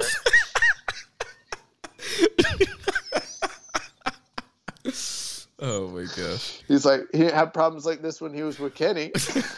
Well, clearly they've had their own issues. But yeah, I think it works because Tanahashi is so heartbroken and feel like he's letting Ibushi down. I feel like if they were kind of on the same level and and maybe they had kind of been going back and forth maybe on the wins and losses. I think maybe it had been a little more questionable, but I think his story works how it's going right now. Yeah. So moving on to the next match, we had the first matchup in the Never Openweight 6-man tag team title tournament. We had the Chaos team of Kazuchika Okada, Sho, and Toru Yano defeating the Bullet Club team of Gedo, Jado, and Yujiro Takahashi. So I'm tired of seeing Okada wrestle any version of Yujiro or Gedo or Jado, and so I didn't like this match. I don't like this feud. I'm done. Yeah, I thought after Okada defeated Yujiro at Sengoku Lord, I thought that was going to be the end of it. We can move on, get something different for Okada to do. Even with the KOPW announcement, I thought it would be something to get him away from Yujiro, but it's something that's bringing him closer to Yujiro, and apparently we're just going to see these guys wrestle forever now. And like you, I did not like this match. Probably the worst match of the tournament, and I'm over seeing Jado and Gedo wrestle. I'm over seeing Okada and Yujiro wrestle. Just kind of done with it. But unfortunately, Josh, we're not done, because after the Chaos team won this match, Okada got on the mic, he cut a promo, and he challenged Yujiro to a first-round match in the KOPW tournament, and he announced his stipulation. He said that he challenges him to a 3-on-1 handicap match with Gedo and Jado. Yeah, I don't want to see it. And then later, my one question though is, when they talk about doing that, what are the stipulations? Are we talking Texas Tornado rules, or do they have to tag in? Is this an elimination match or nah? So that's really my only real. And then my other real question is, when will it end? When will this end? I don't want to watch them anymore. When will this end? Hopefully this KOPW match will be the blow off. There's also a backstage promo. We all right, listen, before we even get to it, I'm just going to say this is called the King KOJW, King of Jag Wrestling, because this tournament is a bunch of Jags. Fuck a King of Pro Wrestling, bro. So we had Yujiro. He, in a backstage promo, said what his stipulation was going to be, and he wants a lumberjack match where all the lumberjacks will have belts, and when somebody's thrown outside, the lumberjacks are going to whip either Okada or Yujiro when they fall outside the ring. Yeah, and they've started to sort of play into this, showing Gedo using his belt to whip people, and that's kind of becoming a major centerpiece of the story. So surprisingly, I'm actually more in favor of Yujiro's stipulation than I am of Okada's, but I would prefer for them to just not wrestle. Same here. Then the main event was the other first-round matchup in the tournament. We had Los Ingobernables de Japón, Bushi, Sanada, and Shingo Takagi defeat the Suzuki Gun team of Doki, El Desperado, and Minoru Suzuki. So this is a really great match. This was match of the night.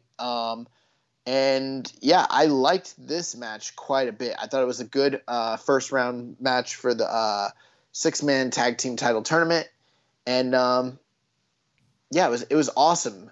Just especially, obviously, but especially the interactions that we got between Shingo Takagi and the King Minoru Suzuki. Yeah, Suzuki and Shingo, man, they were laying into each other, and yeah, they had a lot of great back and forth, a lot of great sequences. I actually liked a lot of the sequences between Doki and Sanada as well towards the closing stretch of the match. I thought they worked really well together. Bro, that's because Doki's good. Yeah, I gave Doki a hard time, last year when he was in Best of Super Juniors, and I wasn't a fan of Doki, but man, I'm slowly, turning around on Doki, and he's been, pretty impressive since New Japan's return to action. It's one of those things, man. We are now picking up on the fact that Doki is good, and now, because we watch every show, we know this to be a fact. We have empirical evidence. He's good. Now, when we talk to people who have only seen him in Super Juniors or on major show undercards where he takes the losses, we're going to be ridiculed for like the next 2 years every time we try to say he's actually good. Yeah. This is Taichi all over again. Yeah. There seems to be a pattern of this that always happens with some guy. But unfortunately, Doki ends up taking the fall here. He gets trapped in the skull end, and he taps out to Sonata for the LIJ team to get the win. And then post-match, we get Shingo and Suzuki continuing to fight each other after the bell. Then Shingo jumps in the ring. Suzuki grabs Shingo's never openweight title and dares him to come get it. Suzuki backed down, but it's pretty clear that this is not going to be over and that obviously Suzuki has his sights set on Shingo Takagi. Yeah, which is a match that has never happened for Shingo or for Minoru Suzuki, even given Minoru Suzuki's freelancer status. And it's a match that people have been clamoring for quite a while now. And, you know, we've been hoping and waiting for it. And it looks like we are on the precipice of actually getting that match. And I can't wait. Sign me up, man. Absolutely. Yeah, that's going to be great. So then we move on to August 7th, second night of this run here in the Summer Struggle Tour. Kicked off with Yuji Nagata defeating Yuya Uemura, 8 minutes and 6 seconds. Then we had Tenkoji, Hiroshi Tenzan, Satoshi Kojima defeating Gabriel Kidd and Yota Tsuji. So one thing to note about this matchup, so there's been some backstage promos with Gabriel Kidd and Yota Tsuji, and in this match, it was Tsuji that took the fall, that fell to the strongest arm there. And Gabriel Kidd was, blaming Tsuji for the loss and talking about how his performances wouldn't fly in the LA Dojo and how the LA Dojo is better than New Japan Dojo. And they kind of had a little back and forth there. So it looks like we're kind of rekindling that LA Dojo, New Japan Dojo rivalry. Yeah, and I got to tell you, I watched some of these backstage promos. I don't think Gabriel Kidd's quote-unquote a bad promo. Especially given the standards in New Japan, but bro, he takes way too long on the mic, and like they don't edit it at all. They just let him keep going. He's got some long ass interviews on there saying a lot of nothing, but I did find the interviews between him and Tsuji pretty interesting. Tsuji actually made the claim that he is the leader of the Nogi Dojo now. Yeah, which I didn't know that. So I guess like it's him and Clark Connors are like the two leaders of their respective dojos at this point. But yeah, they've kind of got a feud going between the two of them, and both of them blaming one another and talking about, which brand is superior. So it's kind of like Raw versus SmackDown, but in Japan. It's really good. Brand supremacy. Brand supremacy.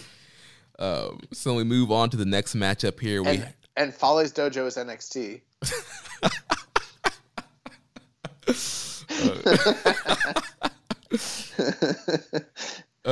Next matchup here, Chaos team of Okada, Sho, and Toru Yano. Non-tournament matchup here. They defeat the Suzuki Gun team of Doki, El Desperado, and Minoru Suzuki. Sho ends up getting the win via submission, and I make a note of that here because throughout these tours, we're going to see Sho getting a lot of submission wins, and it's going to kind of build to something that's going to come later on in the tournament. Yeah, that's the one notable thing I picked up on too is Sho is picking up multiple submission wins all throughout the past few shows, which is nice. Yeah. We kind of wondered what's next for him. There doesn't really seem to be a junior division currently going necessarily. We're not getting a Super Junior, so the weight classes are kind of amalgamated at this point. So you kind of wonder with him not having a tag partner, not having a junior title to kind of go after, what's next for him. And I think we're getting the answer in the meantime, and it has a lot to do with these submission wins he's getting. Yeah. And that's something too. Remember in the New Japan Cup, I was like, he keeps doing all these arm bars and Kimuras. Like I want him to actually, get a submission win off of that. So I was actually very happy that he's finally starting to, actually get some wins off these holds. Well, the very interesting thing about a submission-based offense, you look at a guy like Zack Sabre Jr., and he's been able to overcome his size disadvantages and almost eradicate them to the point where people don't even think of him as a junior, when realistically, if you really look at him on paper, the guy's a junior. I mean, he has height, but look at his weight, look at his build. but that's all nullified because of how vicious his arsenal of submissions are. I think you can kind of do the same thing with a guy like Show. We've talked about his disadvantages when it comes to size, but it's like if you're going to be a junior who moves up, you need to have some sort of element that gives you the edge. And being a submission style artist, I don't care how big you are. If your ankle or knee or, wrist or collarbone or forearm are getting twisted or bent, it's going to break and that's going to hurt. You're going to tap out. Or if you're getting the wind, the blood choked out of your head, doesn't matter if you're 300, 400 pounds, like you're going to go to sleep. So I think that's a good angle to take if you do hypothetically want to have him compete with heavyweights. Yeah, that's great. Great point there. So next matchup, we had Los Ingobernables de Japón, a team of Bushi, Sanada, Shingo, and Tetsuya Naito, defeating the Bullet Club team of Dick Togo, Evil, Gato, and Taiji Ishimori, 13 minutes and 26 seconds. So obviously, the story here, they're continuing to progress. The Evil versus Naito match is coming up at Jingu. I thought this match was all right. There was some clunky spots in this match, especially with Naito and Evil. So I don't know what the situation there is, and how that's going to bode well for their match coming up at Jingu. Bro, I didn't watch this stuff. Every time I started to watch it or turn it on, I was just like, I cannot stomach watching more 6-man stuff between Shingo or between Naito and Evil. I just can't do it. And I've heard people talk about how interesting, this feud is and how good this is, but the matches are not. They're just not. And it's not just my opinion. Go online, look at Grapple, look at Cage Match, look at all the reviews. Objectively speaking, the stuff's not very good. And I am kind of excited for a main event between the two of them, sort of, I guess, but I don't need to watch the same 6-man night after night after night. I get it, I know, I get it. I get the shtick. I see what's happening. Yeah, I kind of mentioned last week, kind of over. Yeah, these Evil versus Naito, multiple matches, but obviously get why they're doing them. And yeah, we're on the road to Jingu, so we'll probably be seeing more of these over the next couple of weeks till we get to that show.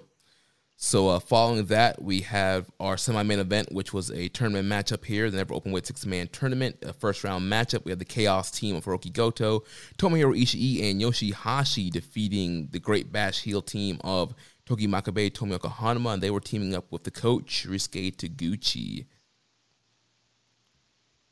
Did you see this matchup? No. Was there any interesting talking points?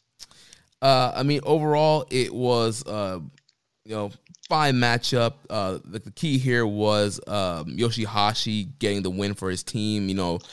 Say goodbye to your credit card rewards. Greedy corporate mega stores, led by Walmart and Target, are pushing for a law in Congress to take away your hard-earned cash back and travel points to line their pockets. The Durbin-Marshall credit card bill would enact harmful credit card routing mandates that would end credit card rewards as we know it. If you love your credit card rewards, tell your lawmakers, hands off my rewards. Tell them to oppose the Durbin-Marshall credit card bill. Oh, this was a tournament match. Yes. Oh. Because of the people you listed, I was thinking it was just a regular undercard, and I was like, no, of course I didn't watch it. It's an undercard match. I told you before. I did watch this match. I actually don't have any crazy thoughts here. I thought I was watching this with my girlfriend, and when the Great Bash heel team came out, she's like, "That's a lot of old dudes. They're losing." Yeah. It was fun. I mean, obviously you had a lot of comedy with Taguchi, doing the Kokeshi headbutt with Hanma, and obviously Makabe, working his style, and it was a fine matchup. But yeah, I actually thought the match got good at the end.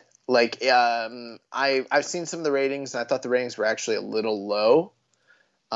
Which I'm not surprised. Again, kind of the same thing. We saw the Hanma match with during the New Japan Cup, the one he had with Hiromu kind of got really underrated. And I felt like this match, while it wasn't near that sort of level, I think it kind of got underrated too. I saw like a lot of people give it like just say 3 stars. I thought it was better than that. I thought it was a pretty good 6-man tag. I don't have anything major to say here, but I thought everyone worked really hard. I thought they told a good story, and I thought the right team won. It was entertaining. Yeah, it was good for what it was. It was an 11-minute match. Didn't extend its welcome.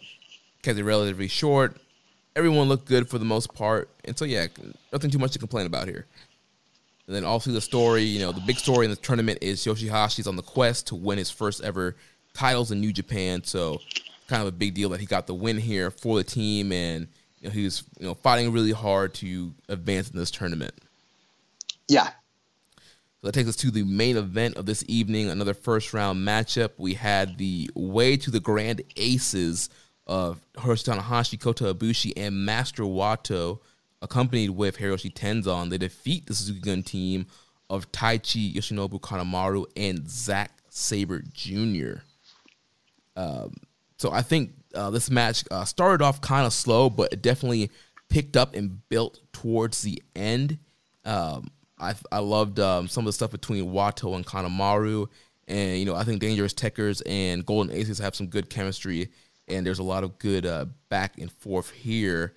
But the key to this matchup is so Tanahashi and Taichi were the two legal men towards the end, and Tanahashi, like every match lately, is just getting whooped on and getting beat, and then he's able to kind of pull off a flash pin with the help of Kota Ibushi with a kick.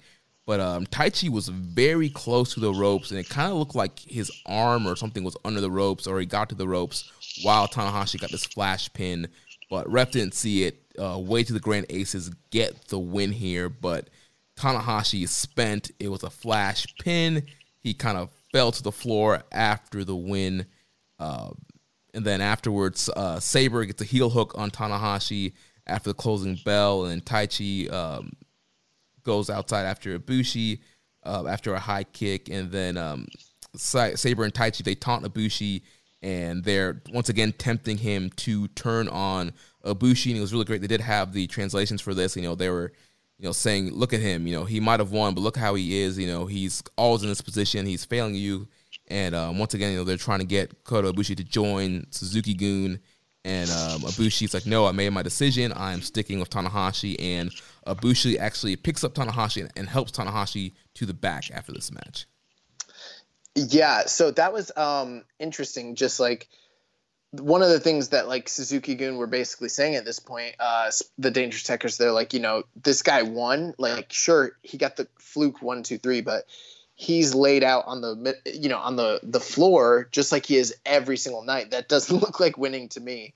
But basically Ibushi came back and said, like you mentioned, that he made his decision that he's going to support Tanahashi.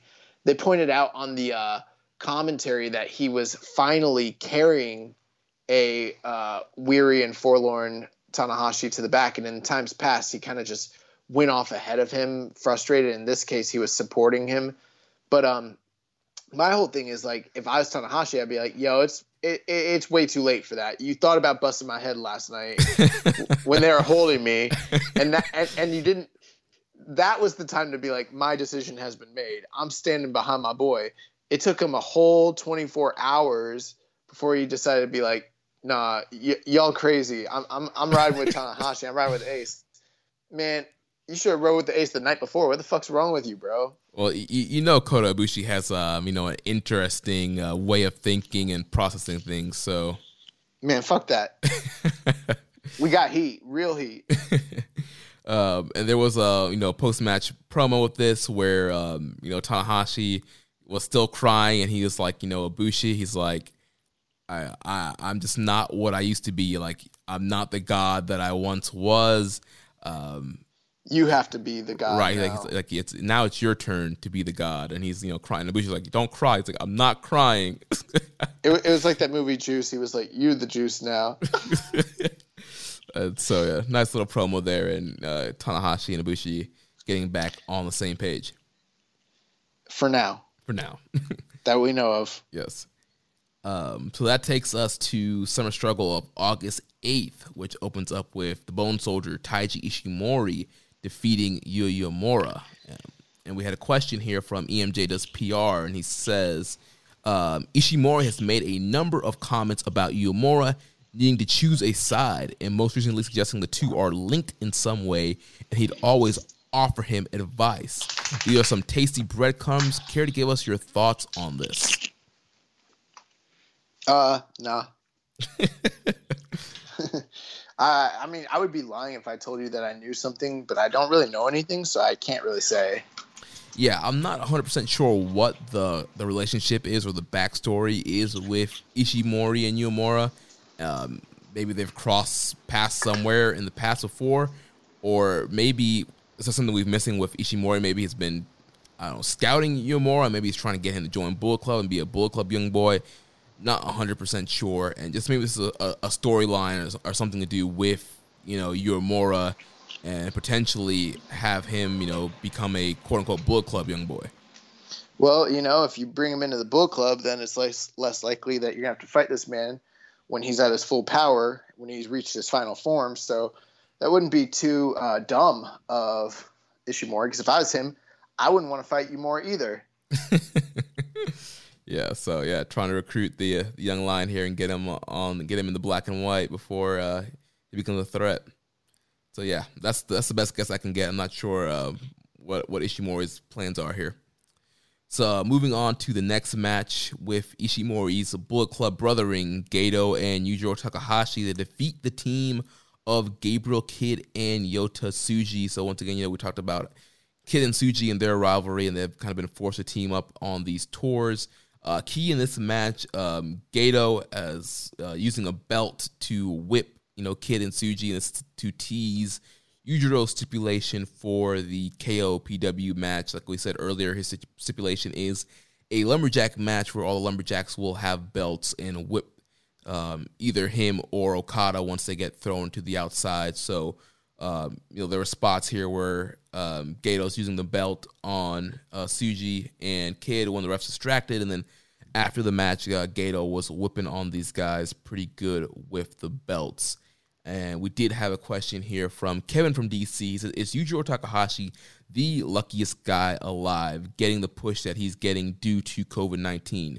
He's got a fall guy in Gedo, and he doesn't even need him that often.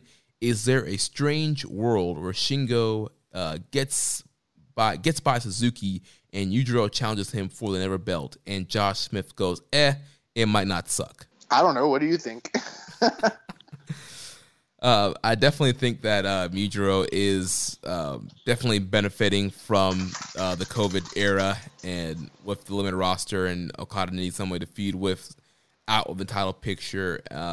So I do think he is very lucky right now, but I don't know if he's gonna challenge for that Never title. It seems like they've been trying. That Never title's been one of the key highlights in the last few months, and with Shingo defending against guys like Sho and Desperado, and now upcoming Suzuki, I think it would definitely be a backstep if Yujiro gets in there. And so his scenario was Yujiro challenges against Suzuki or against Shingo? Shingo. Why? Just based on how lucky Yujiro's been this whole run, after a feud of Okada, that could be the next part of his push is getting a Never title shot. Yeah, I mean, I don't think that's impossible. The only thing is, it's not likely because, we've got G1 right around the corner. That's going to kind of tie up all the title situations, and then we got a lot of great options for anyone other than Yujiro to potentially challenge for that title. Right. Coming out of the G1. So I think we can kind of avoid that. Yes, I hope to avoid that. So moving on from that, next matchup we had Suzuki-gun, Taichi, Yoshinobu Kanemaru, and Zack Sabre Jr. They defeat the team of Great Bash Heel, Togi Makabe, and Tomioka Hanma, and Yuji Nagata. So obviously, the Suzuki-gun team upset that, they lost to Way to the Grand Aces the night before, end up getting a little bit of, comeuppance here and just getting a win over Great Bash Heel and Nagata here. Then after this matchup, we get the announcement for G1 Climax 30. We get the schedule. They announce, the big dates and the matches, the final matches and stuff like that. Well, not matches, but, the final nights and stuff like that. And throughout the tour. So G1 Climax 30 is starting September 19th, and it will roll to October 18th. The final 3 nights will be happening in Ryogoku Sumo Hall. And then they announced... Allegedly. Yeah, we'll see what's happening. I know the cases in Japan have started to rise again. But as of right now, that's the plan. And as a part of the ongoing coronavirus prevention measures, they are going to be limiting the numbers of wrestlers participating on the G1 Climax 30 tour. So on B block nights, there will be no A block competitors competing, and on A block nights, there will be no B block competitors competing, which means we're getting just tournament matches. There will be no undercard tags on these G1 shows. That's good because I don't watch those anyways. No, I usually do actually, but hey, it worked for me during the New Japan Cup, so I will be especially. We got to mention they're talking about doing 19 nights in 30 days. Like, holy crap! I think part of it is like they probably had difficulty actually procuring all 19 locations within a short time frame. So they probably needed to do it as quickly as possible just because of, scheduling issues. But then there's also the concern of, what if this shit does get shut down because of COVID? So we might as well try to just, knock it out as quick as possible before shit really hits the fan. So, yeah. 19 nights, that's a lot. But if it is just all singles matches, fuck it, I'm there for that. Sign me up. Yeah, it sounds great. But that means, so if we have 9 nights for each tournament, that means it sounds like we're getting 10-man blocks for each tournament still. Yeah, so it'll be 5 matches each night. Wow. I kind of thought that there's a good chance we might get reduced schedules, but I guess we could talk more about this as we learn more and more comes out, because it sounds like some people like your Will Ospreays and Jay Whites and things of that nature are probably coming back for the G1 most likely. Yeah. And we did have a question here from Mr. ACP asking us about trying to put together our best 20-man tournament for the G1. I want to hold on this question for next week, because next week's going to be a little bit of a lighter week, and let's give us some time to kind of think about that and put those lists together. Bro, New Japan's the most wishy-washy partner you've ever had, hot and cold. 1 week it's 5 shows in 4 days, and it's they're so clingy, they're all over you, and then the next week you try you hit them up with the what are you doing, and they leave you on read. We don't have another show till the 21st. Well, there's New Japan Strong this Friday, so that's the one show we'll have to review, but then there's not a main New Japan show in Japan till the 26th. So several weeks. I mean, it's hot and then it's cold. It's yes, then it's no. We also had a question here from our user PSA91. Do you think we see some of the guys back in time for the G1? I think we probably get Jay White. What about the likes of Ospreay? We don't know for sure. There was an announcement that he's going to be on a Rev Pro show teaming with Michael Oku around the same time. So I don't know. That seems unlikely to me, but I guess it's possible that he could come back, but he'll have to do the 2-week quarantining, right? Right, and there's still time. So that Rev Pro show is happening, I believe, August 24th or August 23rd, one of those dates. So so there's still time for him to get to Japan 2-week quarantine before September 19th. Well, we'll find out pretty soon, because I think around the time of the Jingu Stadium show, or at least during that weekend with the different shows they're doing, we should probably be getting talent announcements, block announcements, and everything. Right, and there was another tease from Jay White on Instagram, posting a picture at an airport floor, which looked very much like the Tampa International Airport floor, and with the date 8/29, which is the day of the Jingu show. So once again, teasing that he might be appearing in New Japan very soon. Naito screwed Naito. Yeah, that was a nice little meme that popped up in my time hop from last year's G1. But yeah, I do think there's a good chance. I think Jay White more likely than Will Ospreay, but like we said, just depending on how things work out with the UK and if Ospreay can even get into Japan, I think there's time for him to quarantine. So I think it's possible that we're getting Ospreay as well. Bro, right now, to me, Jay White is like Y2J circa 2009. Save us, Jay White. Save us, Jay Whiteo. And then question here from Reddit user Asayo Jimbo. He says, have there ever been a circumstance where a G1 winner finished with less points than his opponent in the G1 final? If not, do you think that's possible?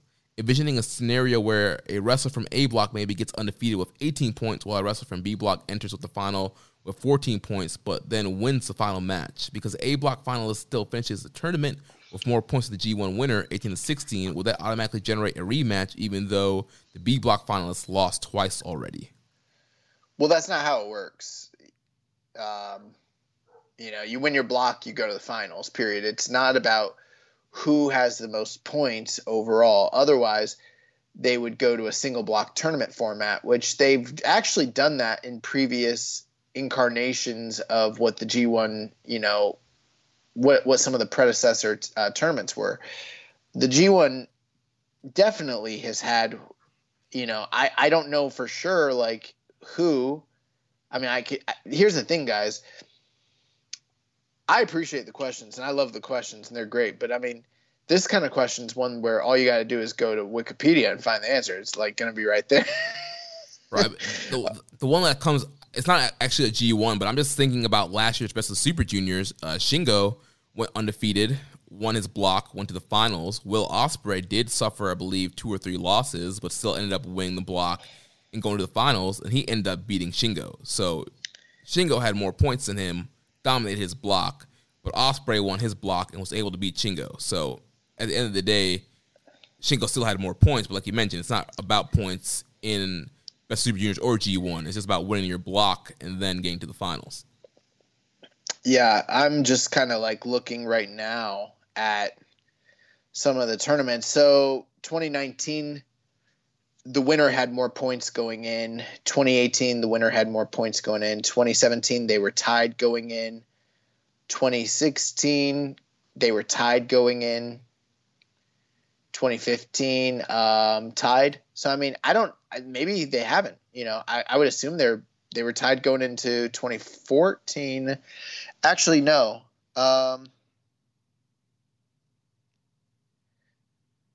Yeah, the finals of the 2014 tournament. Who was in the finals of that tournament? Wasn't that Okada Nakamura? Okada Nakamura was the final, wasn't it? Man, okay.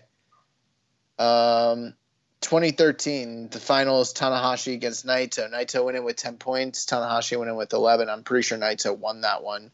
So, yeah, there's your answer. Yeah, he did. So he went in with less points. Yeah, so and I'm sure that sort of thing has happened multiple times. So right, yeah, it's not as unlikely as you think it would be to happen. Also, consider the fact that in the past there used to be a playoff, so you'd have the top 2 of a block face off against the other top 2, and different incarnations of that, which kind of left.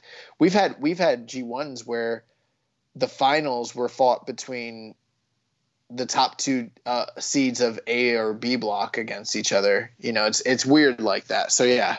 Right, yeah. It's very similar to like we talked about on the Final Countdown series where we reviewed all the Best Super Junior finals in that time period where they were doing that, and where you would have like the A2 and A1 end up in the finals, or you have the A2 and B2 in the final instead of the top 2 guys in the block. So yeah, a lot of weird stuff like that's happened in the past with both of those tournaments. So moving back on to Summer Struggle here, we had Ryusuke Taguchi and Tenkoji defeat the team of Suzuki Gun, Doki, El Desperado, and Minoru Suzuki.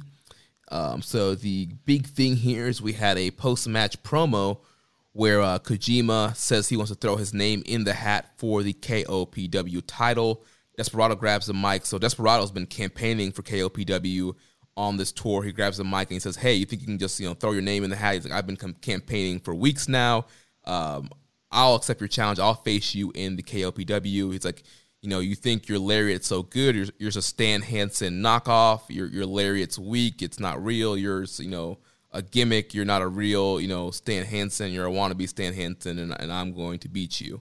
So Desperado accepts the challenge. So we are going to see Desperado versus Kojima in the KOPW match. And Desperado has said his stipulation will be finishers only, meaning the match can only go to a pinfall if Kojima hits the lariat or if Desperado hits the Pinche Loco. That's not what he said in his promo backstage. I watched the promo and he said we will only be using our finishers to fight, meaning he can only hit the Pinche Loco as his only offensive maneuver the entire match. And your boy Kojima can only try to throw strong lariats and nothing fucking else. That's the whole match. No, because he said, he goes, for example, if I accidentally kick him low and go for a pin, it won't count. Now, he said, if I try to go for a low kick, that wouldn't be in the spirit of what we're doing here. I'm going for Pinche Locos only. You hit me with that fucking arm. That's the match. They are literally only allowed to use their finishers. Finishers only. If they hit each other with a Boston Crab, I'm going to call bullshit and walk out on the show. I'm going to turn it off right then and there because that is not a finishers only match. I don't know. That's not how I understood it. No, I'm just playing. But it's I hate finisher only matches. They're so stupid. There's not even a stipulation. Well, in the SmackDown games, it used to be a stipulation you could do. That's so stupid. And here's the thing. Part of me is like, okay, with COVID, I like the idea that we're getting Desperado versus Kojima. That's badass. That's a cool matchup. That's something I would love to see, and I'm excited for it. So that's one of those things people are going to be like, see, this KOPW thing is a good idea because we're getting fresh, unique matchups. And then I'm like, yeah, but look at the story they're trying to build. You have big arms. You fake Stan Hansen wannabe. Finishers only match. What? That's not good booking. That's not New Japan style storytelling. That's some weird ass, like, roughshod, like, short, like, sighted, like, weird ass thing. I don't even know what it is. I'm like, dude, they could have easily done this match between these two guys with a better story, better build, and without the weird hampered, like, gimmicks. Like, I hate KOPW. It's stupid. Yeah, this is really weird. And yeah, well, Kojima hasn't said his stipulation yet, but I'm hoping his stipulation ends up being better than Desperado's stipulation. I think he was kind of alluding to what his might be, but I don't remember what it was. Yeah, I know he was saying some stuff in the backstage promos, but yeah, I don't think he solidified what his stipulation was going to be. In any case, yeah, it's fine. But yeah, we'll move on. But yeah, interesting match. I do want to see them wrestle, but I'm not a big fan of the stip. Yeah. I'm sure we'll talk about KOPW here in a little bit. Yeah. So moving on, semi-main event, we had the semifinal match in the Never Openweight title tournament. So we had the Chaos team of Okada, Sho, and Toru Yano defeating the LIJ team of Bushi, Sanada, and Shingo Takagi, 13 minutes and 7 seconds. Good match. Surprising finish. I think a lot of people sort of expected LIJ to maybe even be the favorites of the tournament, especially given the fact that they were the former title holders minus Evil. But, the storyline that kind of comes into play here has a lot to do with what's been going on between Sho and Sanada. Right, and so we know that Sho and Sanada, they faced off during the New Japan Cup. Sanada defeated Sho, and Sanada was saying, Sho, if you want to face me again, you got to bring something different, which is why, Sho has been winning these matches with submissions and trying to up his submission game. And so we saw a lot of sequences back and forth between these two guys during this match, and then after the match, they were kind of pointing at each other. Yeah, I also enjoyed the brief moments that we got between Okada and Shingo. Yeah. That was great. Yeah, I love any time in these multi-mans when we get Okada and Shingo facing off. When people talk about like big matches that have never happened in New Japan that are kind of protected, and they talk about future Wrestle Kingdom matches, I always think it's laughable when I hear like Evil Sonata, things of that nature. I'm like, guys, it's right there in front of you. One of these days, you're going to see Okada and Shingo in the Tokyo Dome in the main event. Mark my words. And we will rejoice. There's not a lot of things I'm good at on this show, but one of the things I'm really good at is predicting Tokyo Dome main events ahead of time. Am I not? Yeah, you are. Hey, you predicted, it wasn't on this show, but it was before we even started this show, you predicted the 6-star match. I did. I also predicted that we were going to get Kenny Omega and Tanahashi way before it ever happened. I predicted that we we're going to get Naito and Okada both times. And you predicted that Okada was going to win that. The first time. Yeah. Yeah. So, and I predicted that Tanahashi was going to win against Kenny Omega. So I don't fuck around when it comes to these Tokyo main events. And I'm not saying it's going to be this year, but I'm telling you, like in the next year or two, because, you know, like Shingo's not that old. We're going to get a Shingo and Okada Tokyo Dome. Definitely. Because it's a really either that. Or it could be G1 this year. It could be a G1. That's the one thing that might wreck it. If they do it at G1, then forget what I said. But to me, there's so much money in that match. You don't do it at a G1. You do it at Tokyo Dome. Yeah. Fresh matchup, been protected. Yeah, it'd be great in Tokyo Dome. It's super protected. Then also kind of story here, we kind of see this feud with Yano and Bushi. So we saw earlier on in the Summer Struggle Tour, that was that one match where Bushi pinned Toru Yano in that one multi-man. So Toru Yano got some revenge here. He tied Bushi's mask laces to the barricade, and Bushi was unable to beat the count, so the Chaos team wins by countout. Yeah, I'm a sucker for these types of finishes, and also, you know, you think about what happened during the New Japan Cup with Hiromu and Yano got counted out due to shenanigans, and shenanigans were afoot here once again. You know, I think the master of the countout finish has got to be Yano. He beat Jon Moxley with that last year. He's beaten many a men with that in the past, and he struck again here. And the LIJ team, you know, they got beat, but it wasn't like they got beat. It was just they got Yano'd. Right. And there's a funny, you know, post-match scene of, you know, Bushi kind of, you know, doing the, you know, on the ground kind of, you know, crying of the loss, and Shingo's crossing his arms and has a, you know, pissed off face. You know, Shingo, you know, he thought he was going to walk out, you know, double never champion again, and now they lost. He want to be the king of never. Right. So, yeah, unfortunately, LIJ team's out of there, and the Chaos team advances.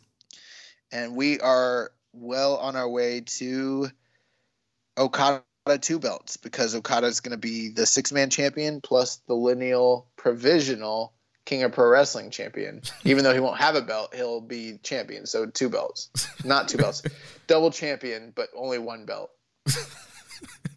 So 1 belt, double champ Okada. 1 belt, 1 belt, 1 trophy Okada. So the main event was the other semifinal match in the tournament. The other Chaos team of Hiroki Goto, Tomohiro Ishii, and Yoshihashi. They defeat the way to the Grand Aces, Tanahashi, Kota Ibushi, and Master Wato. Once again, Yoshihashi gets the win. It's the karma on Master Wato and gets the big win for the Chaos team here. So a couple things I do want to say. Wato, as cool as some of his offenses, I'm starting to see some of these huge deficiencies in his work. The way, like, you know, some people are very critical. There's a lot of things that people are critical about Wato. I wouldn't say I'm as critical about, like, say, the look or the gimmick, things of that nature. But, bro, some of his work is kind of really sloppy. Yeah, there were some spots that were a little bit missed here and there. Not in this match, every match. Right. In every single match, there's some spots here or there that are missed or whatever. And that worries me, because Wato's not new to the system. You know, the character might be, but Wato's been with New Japan for years. And I don't know anyone else that's kind of like making as many of those mistakes as regularly as him. And it does concern me. I'm not like writing him off, but I'm just saying, like, you know, I don't know. It's weird. Like, I can't imagine that if you put Yu Uemura or Tsuji in this place that they're going to have this many mistakes. It's kind of weird. Right.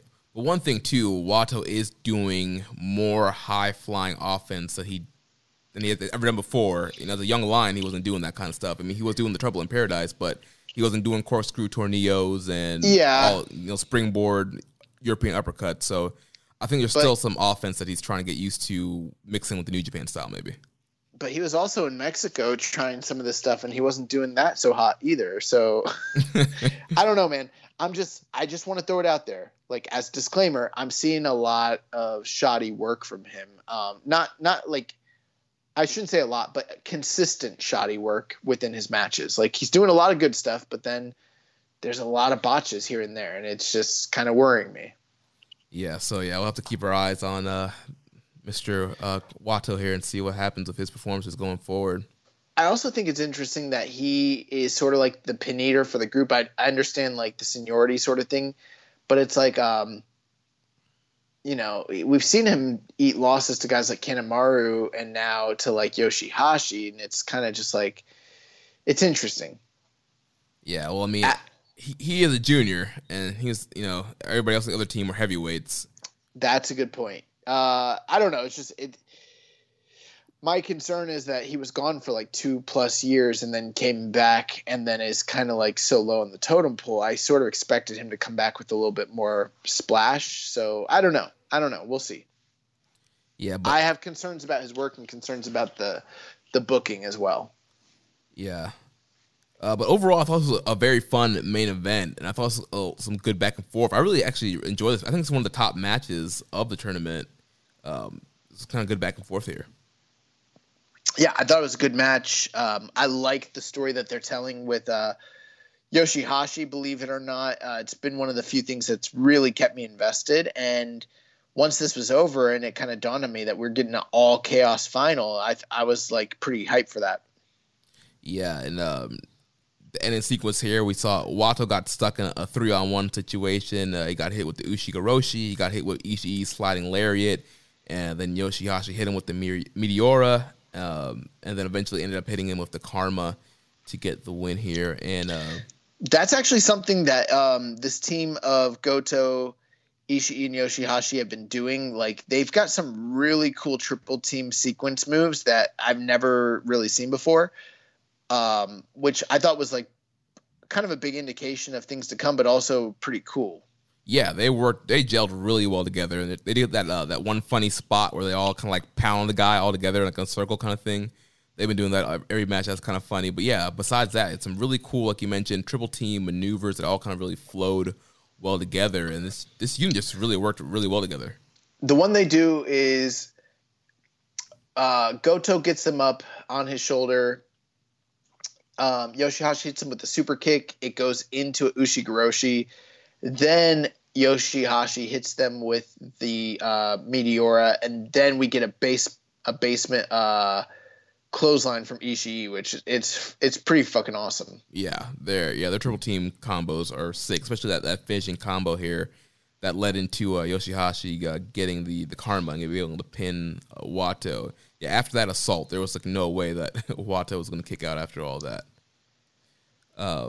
So once again, Yoshihashi wins again and gets a second win for the team. But the interesting thing here was post-match, there was a little face-off between Ishii and Ibushi, getting each other's face and end up like chopping each other and having a little scuffle before they were pulled apart.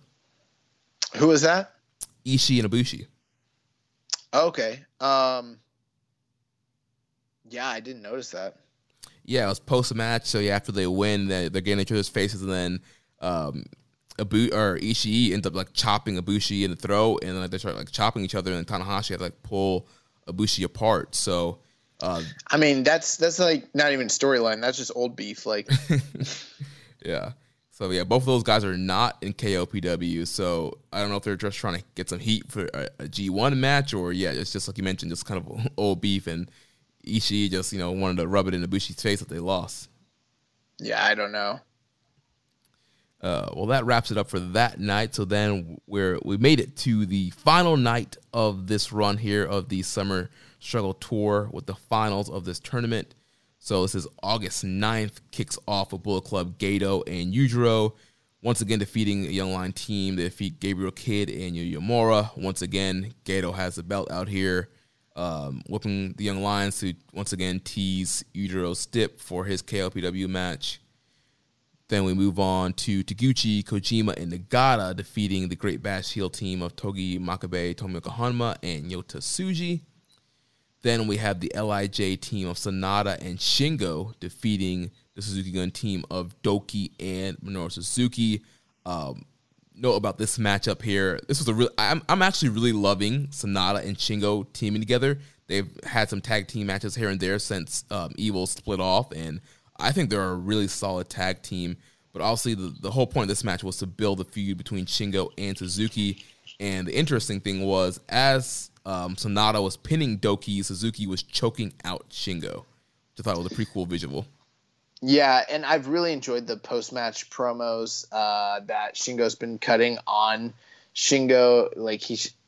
He's just probably like one of the best promos like in New Japan right now.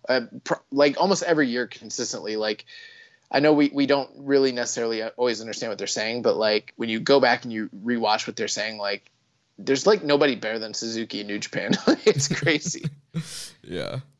So yeah. Also, I wanted to ask you. So, if Evil and Sonata are basically Undisputed Era, and then Shingo is the Roddy Strong of the team, are you basically saying that Evil is Bobby Fish? Yes. And you prefer this combo much better than the Red Dragon combo? Yes, I would be down for a Shingo Sonata tag title run. Yeah. Oh, that's another thing I wanted to mention. So before we finish this tournament, I think we're going to get to the finals here, and I thought that the finals were really great. But I hope that this is the only tag tournament we get this year, because this tournament had a lot of World Tag League energy for me. Like, good matches. We watched them. They happened. Until we reviewed them, I kind of forgot a lot about them. And long term, they're not going to mean much. World Tag League. Right. I think the only difference here is like with the shows, like we got more angles and promos that would ever get on a World Tag League show. Don't try to ruin my bit, Jeremy. And then after this match, once Shingo, wakes up from getting choked out, Suzuki's grabbing the belt and officially challenges Shingo for the Never title. Shingo accepts. So at Jingu, we will have Minoru Suzuki facing off against Shingo Takagi for the Never Openweight title. Nice. Yeah, absolutely. It's what everyone has wanted. I will go as far as to say I think that's probably the most anticipated match of the card for me. Yeah, and we'll run down the card here in a second. But, yeah, I think that's probably going to be the most anticipated match for me as well. Also, with just that simple match, this is probably the best card we've gotten all year outside of Wrestle Kingdom. Yeah. So moving on to the next matchup here, we had Golden Aces, Tanahashi and Ibushi. They were teaming up with Tenzan and Master Wato. They defeated the Suzuki Gun team of El Desperado, Taichi, Yoshinobu Kanemaru, and Zack Sabre Jr. And obviously, they're continuing to build the feud with Dangerous Tekkers and Golden Aces. They're also continuing to build the Master Wato and Kanemaru feud. Big story in this match. After, the last two nights, Tanahashi's been missing the high fly flow in his matches, and he finally hit the high fly flow in this match. He got the big win on Kanemaru. Finally standing tall after a match instead of being laid out and on the ground, and standing tall here. Listen to what you said. Tanahashi got the big win over Kanemaru. What a sentence. But yeah, he stood tall.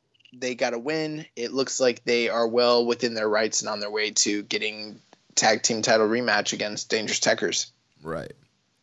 So then after that, we had Bullet Club team of Evil and Taiji Ishimori defeating Bushi and Naito by disqualification because during the match, we had Hiromu Takahashi making a surprise run-in. Hiromu's been off this tour due to a shoulder injury, but he runs in as Dick to Go and Evil and all them were cheating and doing their thing, and Hiromu came out to even the odds.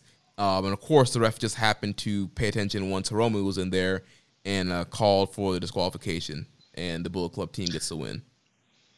Yeah, I call someone's in the pocket of somebody in New Japan, because these refs let anything go, and then Hiromu shows up one time, and then they want to, disqualify a bitch. Like, what's going on? Who's getting paid off? Who's in whose pocket? Because this doesn't make sense. Yeah, is Marty Asami the Nick Patrick? Is he the evil Bullet Club ref? He's Danny Davis, bro. Freaking Hiromu comes back. He's got new gear, new pants, new jacket, new kicks, and he looked pretty good. This was probably the most entertaining thing that's happened on the entire tour when it comes to Evil and Naito, and I'm definitely looking forward to Ishimori and Hiromu. They obviously had that classic years ago at the Best Super Junior Finals, one of the greatest junior matches in the history of wrestling. And so I'm looking forward to that match. And I've got a strong feeling Ishimori is going to take the belt off of Hiromu here. So yeah, that could be interesting. Yeah, we'll make our final predictions at a later point. But yeah, I mean, it's not out of the question for Ishimori to defeat Hiromu, especially since the last time they faced off, Hiromu got the win. Yeah, and New Japan is notorious for their 50-50 booking. Yeah. Question here from Kevin from DC. So it looks like Dick Togo white suit is here to stay. Do you still feel like it's going to get old seeing Togo come out wearing it on a regular basis? Nah, bro. His suit's raw. I don't care about his suit. The only thing I don't like is the thing he chokes people with. Other than that, I love Dick Togo. So yeah, he has a note here on the weapon. He says, by the way, the weapon that Togo uses to choke out opponents is referred to as I believe it's a garrote, and it was popularized by the Godfather as an efficient way of killing a person from behind, hence the use.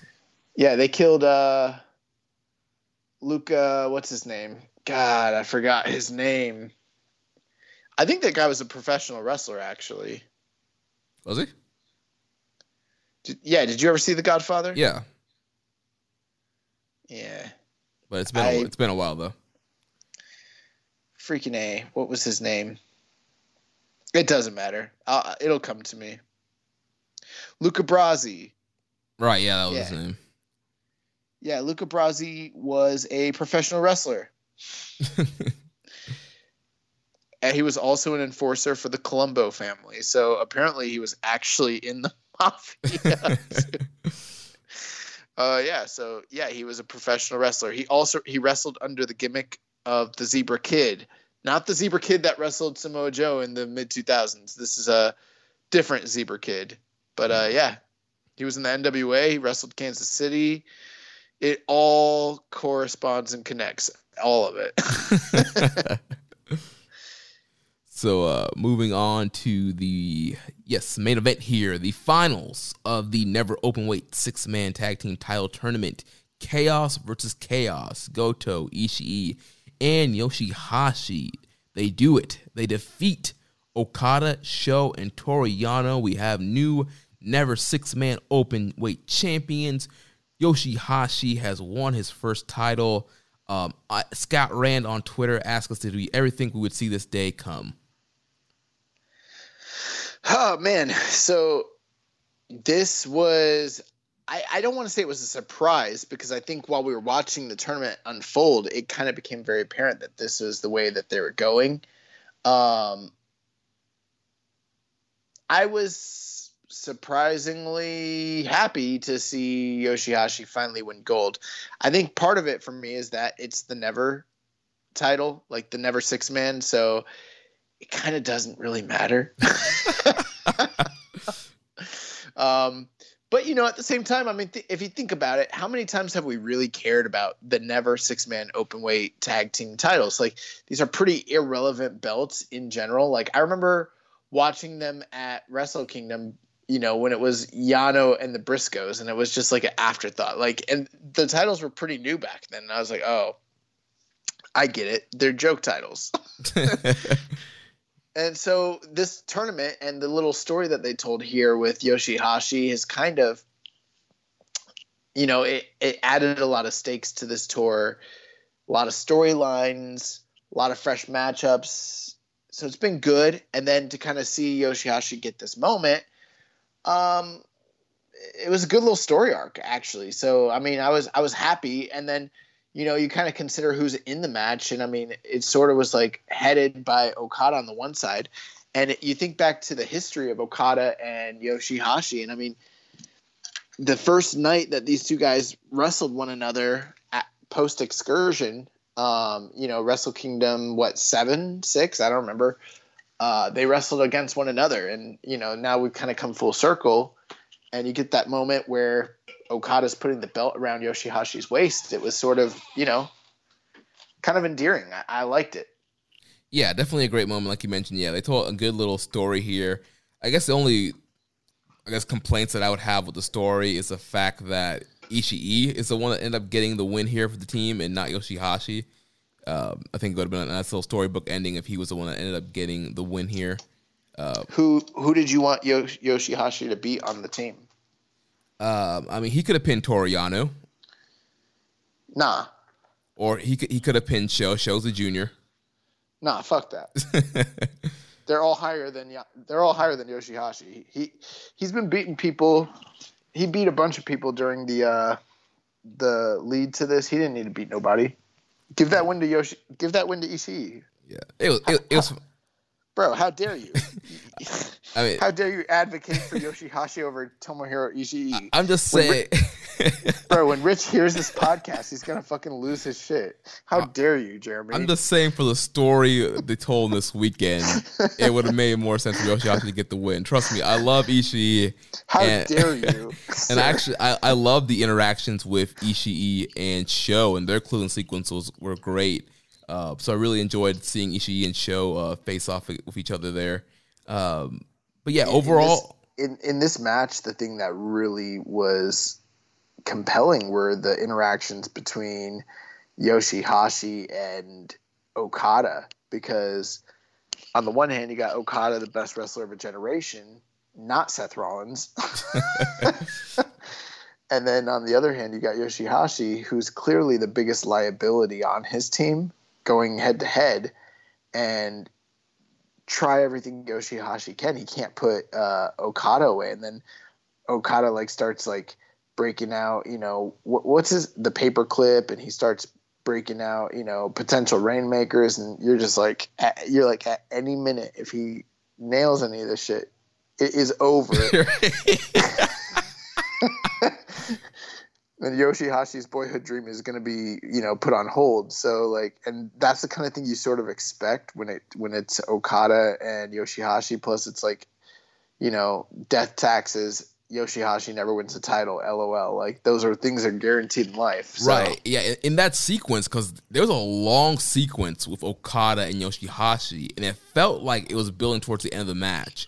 And I was like, oh, Okada's about to win the Never Six-Man titles. I thought it was going to be a wrap for Yoshihashi. There was a long spot where he had him in the money clip, and Yoshihashi was selling and fighting to get to the ropes, and he just barely got his foot on the ropes in that sequence there.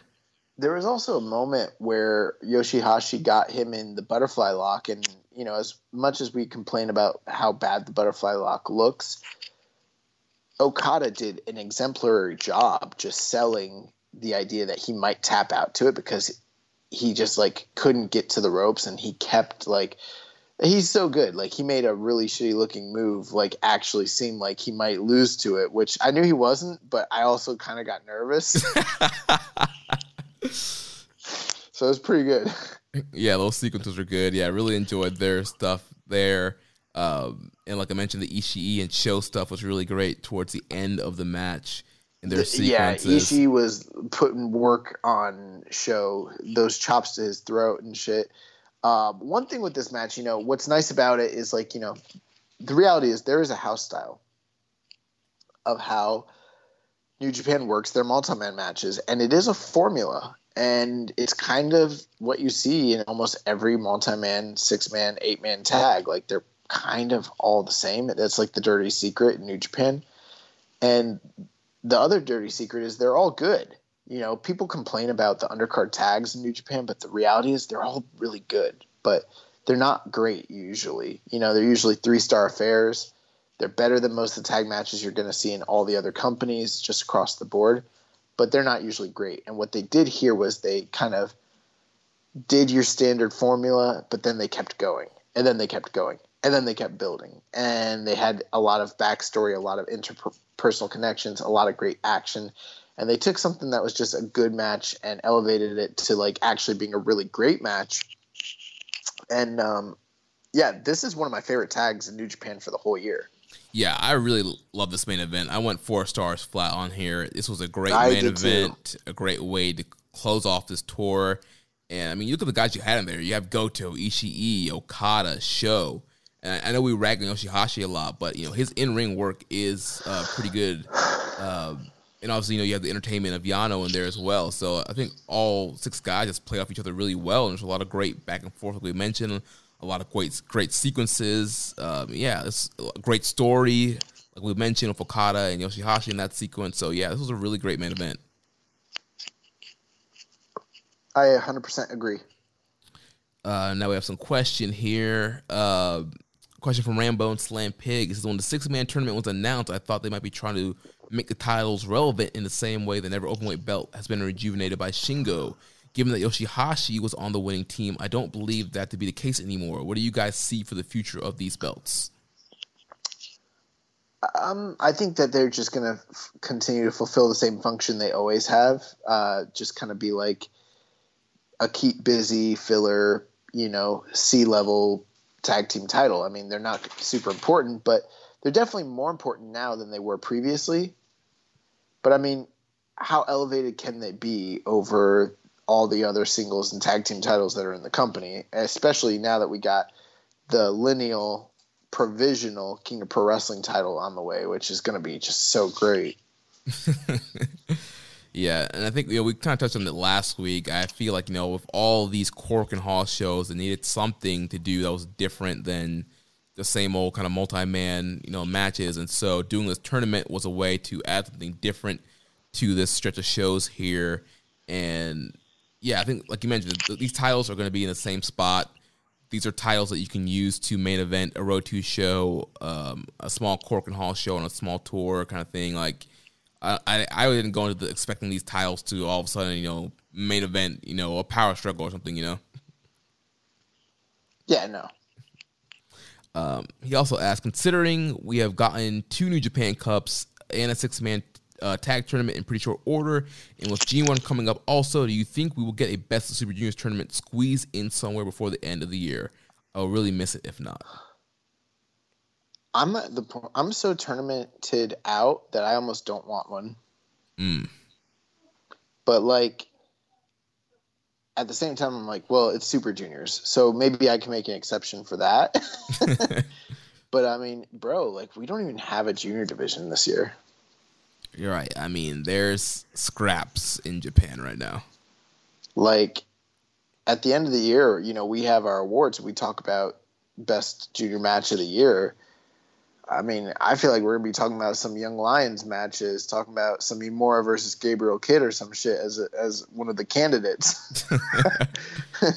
We're talking about TJP versus the DKC over in Lions Break Collision, because I don't know. I don't know what there's no Super Juniors. Right. I mean, at this point, it looks like there's a better chance of a Best of American Super Juniors of all the juniors that they're stacking up on New Japan Strong. Yeah, maybe.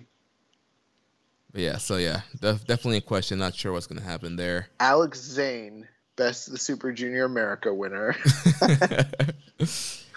He gets a challenge against Hiromu Takahashi in the Dome. Next question here from Razor. Why did you do that, bro? If you're Yoshihashi, are you even proud of winning the 6-man belt? It's not exactly a sought-after prize. Bro, I'm sorry, but I just have to ask you, how long have you been watching New Japan? Of course he is proud. We thought this man was never, and I mean never touching anything that resembled gold. Like, my God, there's no way that you could take a leather strap and attach any form of metal, whether it be silver, copper, tin, titanium, gold, steel, metal, alloy. I don't give a fuck what it is. There's no way you could attach that to a leather strap and then hand that to Yoshihashi. This man earned his stripes. This is the biggest accolade of his career ever. And this could be the only title he ever holds. I pray to God it is the only title he ever holds. It's the one thing when people be like, remember that time that he won the six-mans? Maybe his goal should be to like try and become like the greatest like six-man holder of all time. The greatest six-man practitioner of all time. Yeah. He's like a 20-time six-man tag team champion. Yes, that should be his goal. He should just get like a different set of Chaos guys like every time, and it's always like him and two other Chaos guys, and he's like has held the six-man belts with literally like every member of Chaos. Wow. Next question here from Red User Agent Wallaby. What was the finals the best six-man title match ever? I gave it a 9 out of 10, and damn, Yoshihashi Goto Ishii got some nice combos together. Nah, I thought there was a better six-man tag that we saw earlier just this year during was that New Beginning tour? You're talking about that, was it LIJ and Chaos? Yeah, that match ruled. It was like what? It was like Shingo, Evil, Sonata against Goto, Ishii, and Okada? Or somebody else? I can't remember the exact teams. It wasn't that, but it was something like that, and it ruled. Yeah, that was awesome. No, I don't think this is the best six-man tag ever for the Never Belts, but I could be wrong. But it still was a great matchup, though. Yeah, I think it's my leading candidate for match of the month right now. Yeah, I think it is. Well, there's Suzuki Nagata. No, we're in August. That was We're in August. That was July. Yeah. So yeah, this could be the leading candidate. Next question here from Marty. I like the Nakanishi retirement match better. By the way. Oh my God. I went back and looked at my rating. I gave that match 4 stars also. So I got this. Yeah, they're about the same, but that match rules. You don't remember that match ruling? Yeah, it was fun. But no, it ruled ass like Warhorse. It was way better than the Warhorse. The Warhorse. Next question here from Red User Grunty Dodds. Milano AT was wiping away tears with joy when Yoshihashi won. Given his public breakup with Evil, do you think he'll become a stand for Loose Explosion? Will he hold up a curtain rod when this dude makes his entrance? Oh, man. To steal a phrase from Damon McDonald, maybe he'll bring out a bag of socks. I don't know, man. He might be a big fan of Yoshihashi, of tacos going forward. I don't know. Quite a drop there. Is it a drop? Is Yoshihashi that much? Bro, Yoshihashi's a much better in-ring worker than Evil. Well, who's a double champion right now? That don't mean anything. Bro, as much as I've always disliked Yoshihashi for his look, his attitude, his promos, and everything like that, his just general aura of existence, he's a much better wrestler than Evil. Always has been. He is, but he had no gimmicks for Milano to use. He needs some gimmicks.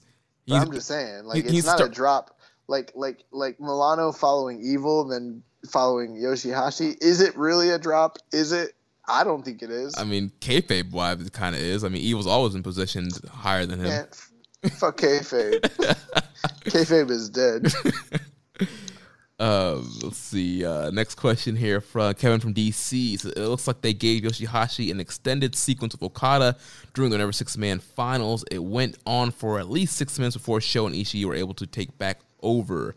Any chance this leads to a Yoshihashi push in the fall, especially with many of the talent absent? Does the possibility give does this possibility give you a loose explosion and a craving for tacos?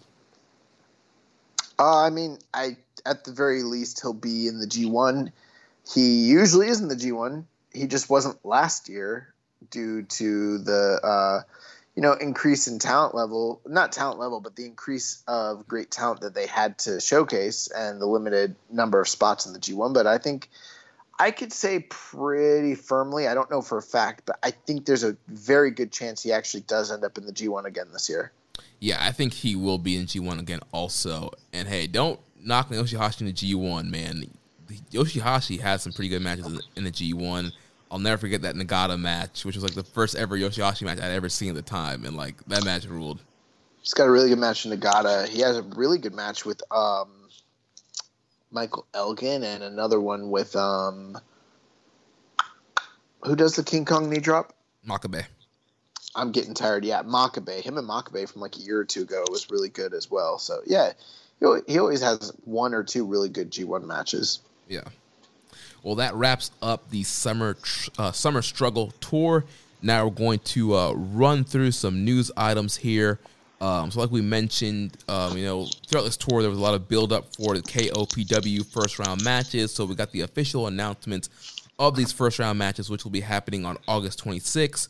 We'll have Kazuchika Okada versus Yujiro Takahashi. Like we mentioned, Okada's stipulation is a 3-on-1 handicap match, while Yujiro's is the lumberjack match where lumberjacks have belts.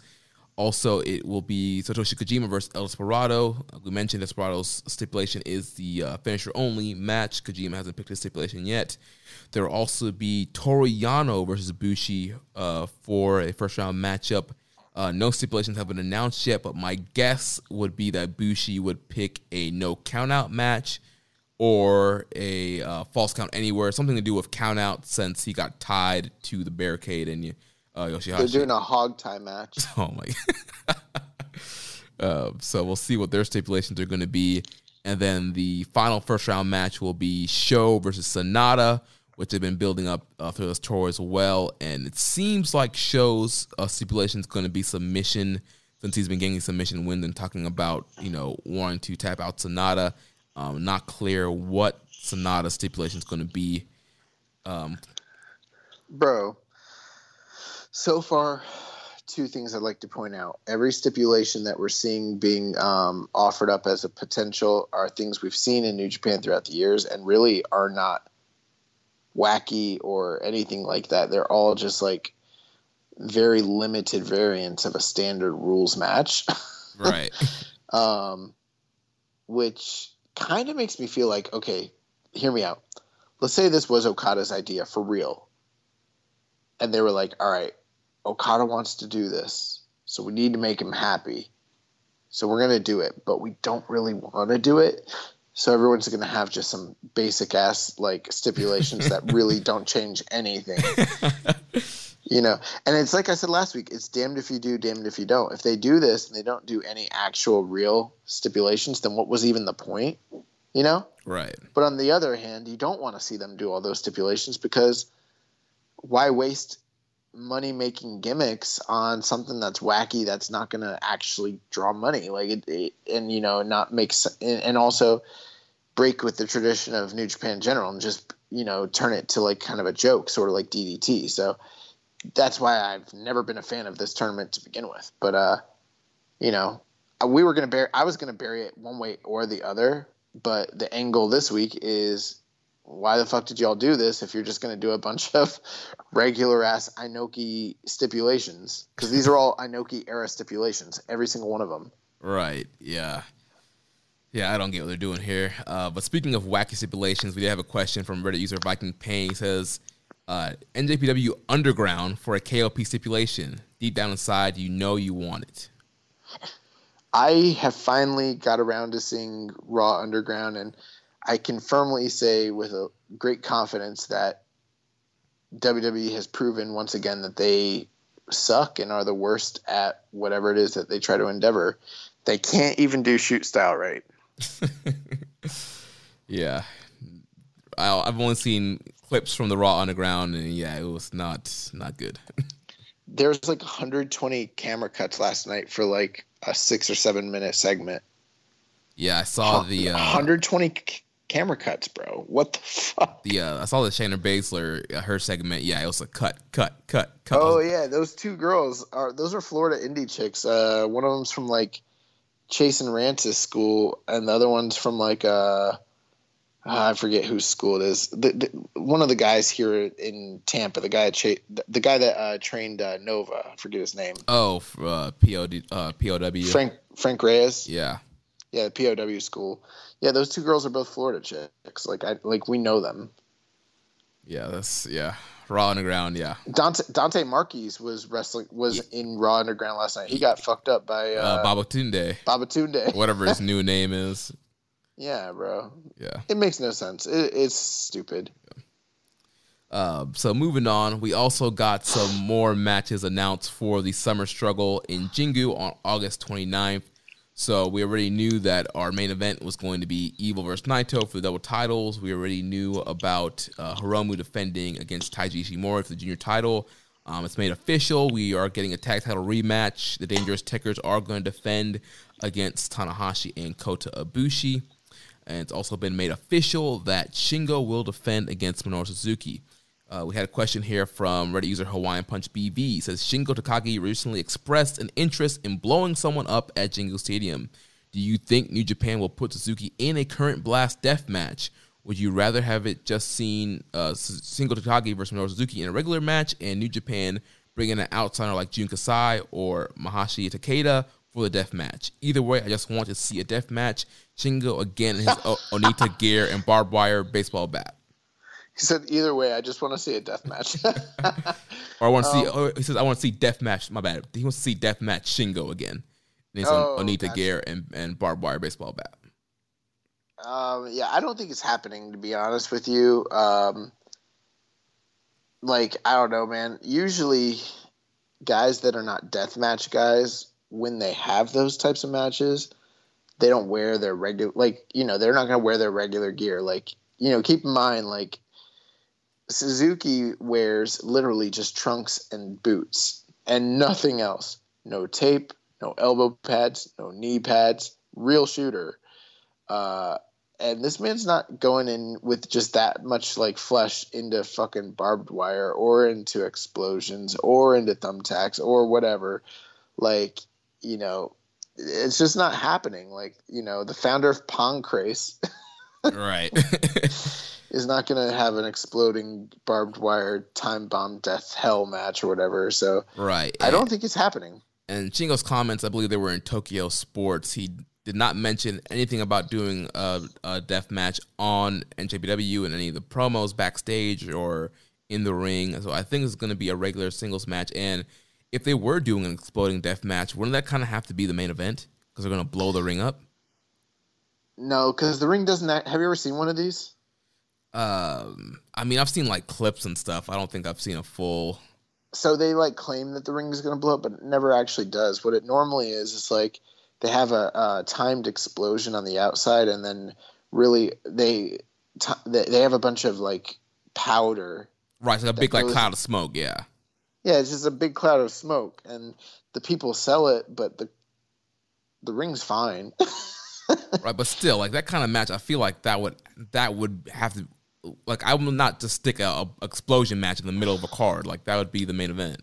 I would, because not in the middle, but maybe the semi-main event, because then you could okay, hear me out. For instance, when Taz and Bam Bam Bigelow went through the ring, it was not the main event. They went through the ring, and then there was a giant hole in the ring for the rest of the show. And the other wrestlers had to kind of work around it to sell the idea that anything can happen and it's all unexpected and unplanned.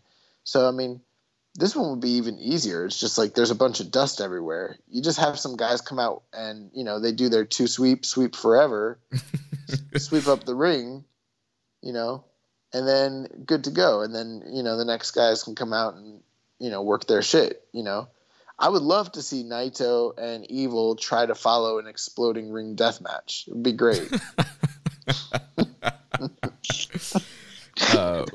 They're mediocre asses. Next question for Kevin. Next Question from Kevin from DC. He says, do you see Minoru Suzuki winning the title from Shingo Takagi at the Jingu Stadium when they inevitably announce the match? I am torn because on one hand, I kind of think Suzuki's had the belt enough times that I'm not really interested in him holding it again. But on the other hand, it seems time for Shingo to move up the card, especially with half of the roster stuck overseas. It just seems like a matchup where the loser comes out of it worse from more than a kayfabe standpoint. Your thoughts? Why would they be worse if they win? No, if they lose. He says it's a matchup where the loser comes out worse from a more than a kayfabe standpoint. Well, yeah, I mean that's always the case, though. I mean, if wins and losses matter, if you lose a title on a big show, then you're worse off. At the same time, there's always the argument, if you think about it. I mean, it's Minoru Suzuki. He's like one of the most over guys, and a loss isn't going to kill him, his credibility. He's able to get his heat back almost immediately, intrinsically. And Shingo's kind of got an aura around him. And I mean, he was fine after he lost the Super Juniors, and he was fine after the losses he took in the G1. I mean, both of these guys know how to get their heat back. So either way, I think either one of them is going to be fine. I never bet against Suzuki when it comes to title matches. Yeah. Even when it's against Okada. Even when it's against Jon Moxley. Even when it's very likely that he's not going to win, just because it's Minoru Suzuki and he can fuck up anybody. And like, he's kind of the smart bet usually.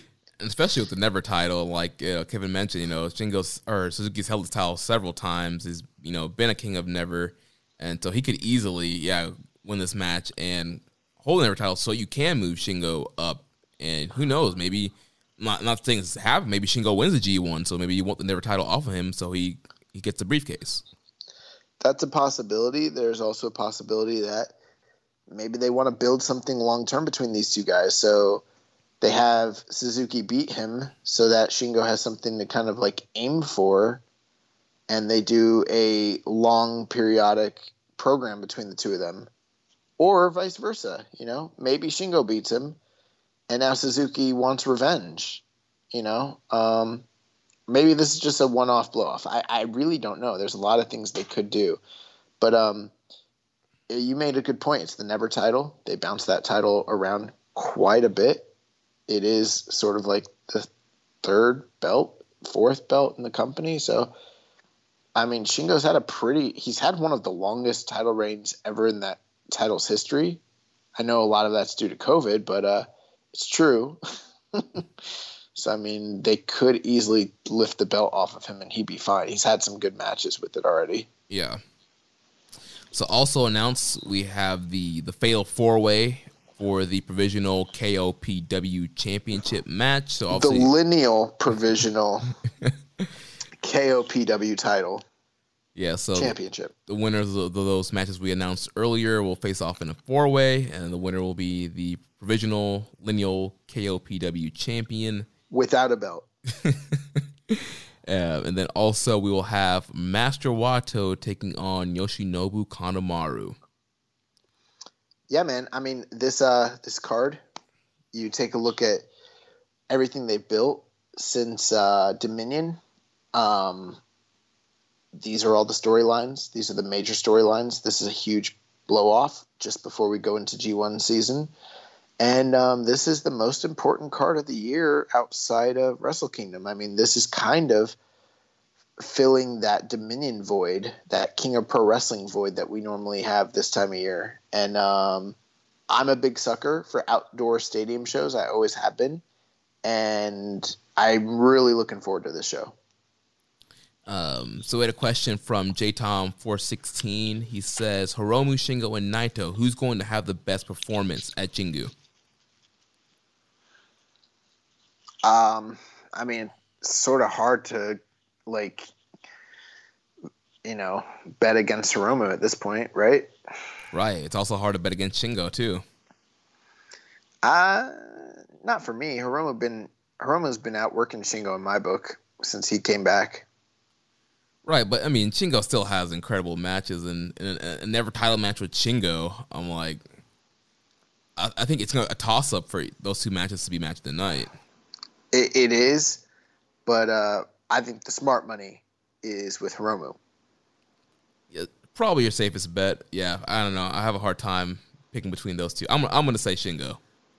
I'm not having a hard time. Hiromu Takahashi, B. Then we have some news here about the Jingo Stadium show. This comes from The Observer. So it says, Dave says it looks like they're going to do 30% capacity for this show, which would be around 10,000 tickets, with about 2,000 of those tickets priced at $188. The other 8,000 priced at $103.50. So in theory, they could do that $1 million gate that they were hoping to do for the Madison Square Garden show, the Wrestle Dynasty show. I mean, if that's the case, that's pretty impressive.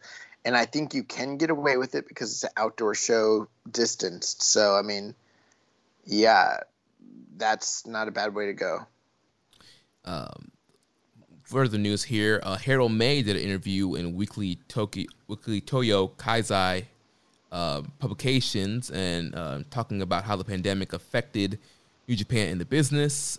He noted that 50% of New Japan revenue is live ticket sales, and that merchandise at the event is a large percentage as well. And he says that they're considering on building their own venue with a capacity of 3,000 attendants, which is bigger than Korakuen Hall. He said it's been the dream of New Japan. He says if they find that right location, they can build it within 18 months. Regarding New Japan World numbers, he said that they did drop down to 90,000 during the months of not running shows, which did hold up better than they thought. They are now back around 100,000 since they've restarted, broken down about 60,000 in Japan and 40,000 outside Japan. Yeah, I think it's very interesting. There have been reports over the years that there is a concept or an idea that New Japan might potentially want to have their own venue space. And in the past, that sort of concept wasn't something that everyone did or needed, but you kind of look at what's gone on with COVID and, how AEW has been lucky enough to have, like QT's training center and also like Daly's place. And then you look at WWE and their performance center, and you kind of see the necessity of something like this. Plus, with them being a live touring business, I mean, the cost of a venue has to eat a huge part of your profit margin, especially in a populated area like Tokyo. I know Korakuen Hall is a famous and revered place, but I mean, I don't think that means they'll never run Korakuen going forward. I mean, maybe, who knows? I don't know how Tokyo Dome would really take this sort of thing, but if they were able to sell more tickets at a reduced rate in a controlled environment that they own, that seems like a win-win-win for me. I don't know. Yeah, it's definitely like a great situation to have, especially like you mentioned in this COVID situation where, yeah, if they had their own building, like they probably could have started doing shows earlier and also not worry about traveling and stuff like that. So, yeah, I think it would be great for them to have their own building. A bigger building is bigger than Korakuen, so you can, once again, live event business, you can get more tickets in the same city with that venue. So we'll see if that ever ends up coming to fruition down the line. In other news, Togi Makabe will be shooting a major movie in the coming weeks, and as a result will be absent from the forthcoming events starting at August 11th live event in Osaka. So Big Makabe going to be a movie star. Cool. And last thing here, so on the August 9th Korakuen Hall show, there was a beta test for the hashtag NJPW cheer tool. Using buttons on smartphones, fans could count along with the referee, cheer, and send their encouragement during strike exchanges. This beta test took place only on August 9th, and New Japan will be considering it for further use based on feedback from Sunday's event. Now, I didn't really notice any difference with this. I didn't really notice this app being used during the event. Did you? Yeah, I didn't think that they were already using it. I thought that reading's your friend. I guess I should have read this, but I thought that they were doing it in the future because I didn't notice anything about them using an app at all. Yeah, so they were going to be beta testing it that Sunday. So, yeah, so I'm not sure what happened with the test or how it went, or if we just weren't hearing stuff come through. I don't know. So, be interesting to see if they end up continuing to test this app and using it in the future. So we have a couple quick questions here, and then the recommended match of the week, and we'll wrap things up here. So a question from Reddit user Viking Payne. He says, who has taken advantage of their opportunities the most during the pandemic, Hiromu or Sho? For me, I think I'm going to go with Hiromu. Sho's done great as well. Has stood out a lot in the New Japan Cup and his match with Shingo, but I just feel like Hiromu has really just been elevated to a next level and has had really great matches with Ishii and a lot of, Hanma, a lot of heavyweights in the New Japan Cup, and getting a double title match against Evil. I think he's been great in every opportunity he's had. I will actually say Sho personally. While I agree with you from an achievement standpoint, Hiromu probably is the correct answer, Mm-hmm. I think from a fan perspective, and granted, there's no way for us to really know the answer to this because this is, given the current climate, there's no way for us to gauge who's drawing or who's really getting reactions or what the fan perception is or anything like that. But because of the matches with Shingo and because of what the storylines that they're doing now with Sho, even if from a quote-unquote accomplishment standpoint it doesn't match up to what Hiromu has done, he has been elevated, I would say, to a level where he's being seen as being comparable to heavyweights, being seen as someone who can stand up on his own, who a year ago that would be unimaginable. And I think for a guy like Hiromu, the jump wasn't so high for him because he was already such a superstar, already such a draw, that it was completely conceivable that this could happen for him. But for Sho, it's kind of an astronomical jump, and he's done it, stunningly. So yeah, I would actually argue Sho personally. I think he's taken the most advantage. Yeah, that's a great argument and a great point, especially also with, Yo being injured now and he's going to get more single opportunities in the future. Yeah, I definitely think, there's definitely an argument for Sho for being the one taking advantage of the opportunities over Hiromu. Like you mentioned, Hiromu would have probably gotten opportunities like this at some point in the future. Then he says, lastly, would you risk your life to go to see a Fozzy concert? If yes, why? If no, then how big of an idiot is Chris Jericho for holding an indoor concert with no mask and no social distancing in the middle of a pandemic? I didn't think it was indoor. I thought he was at Sturgis, which is an outdoor thing. Yeah, I thought it was an outdoor thing too. But I completely agree. I think it's extremely stupid. I mean, when you look at what was going on in Sturgis, I mean,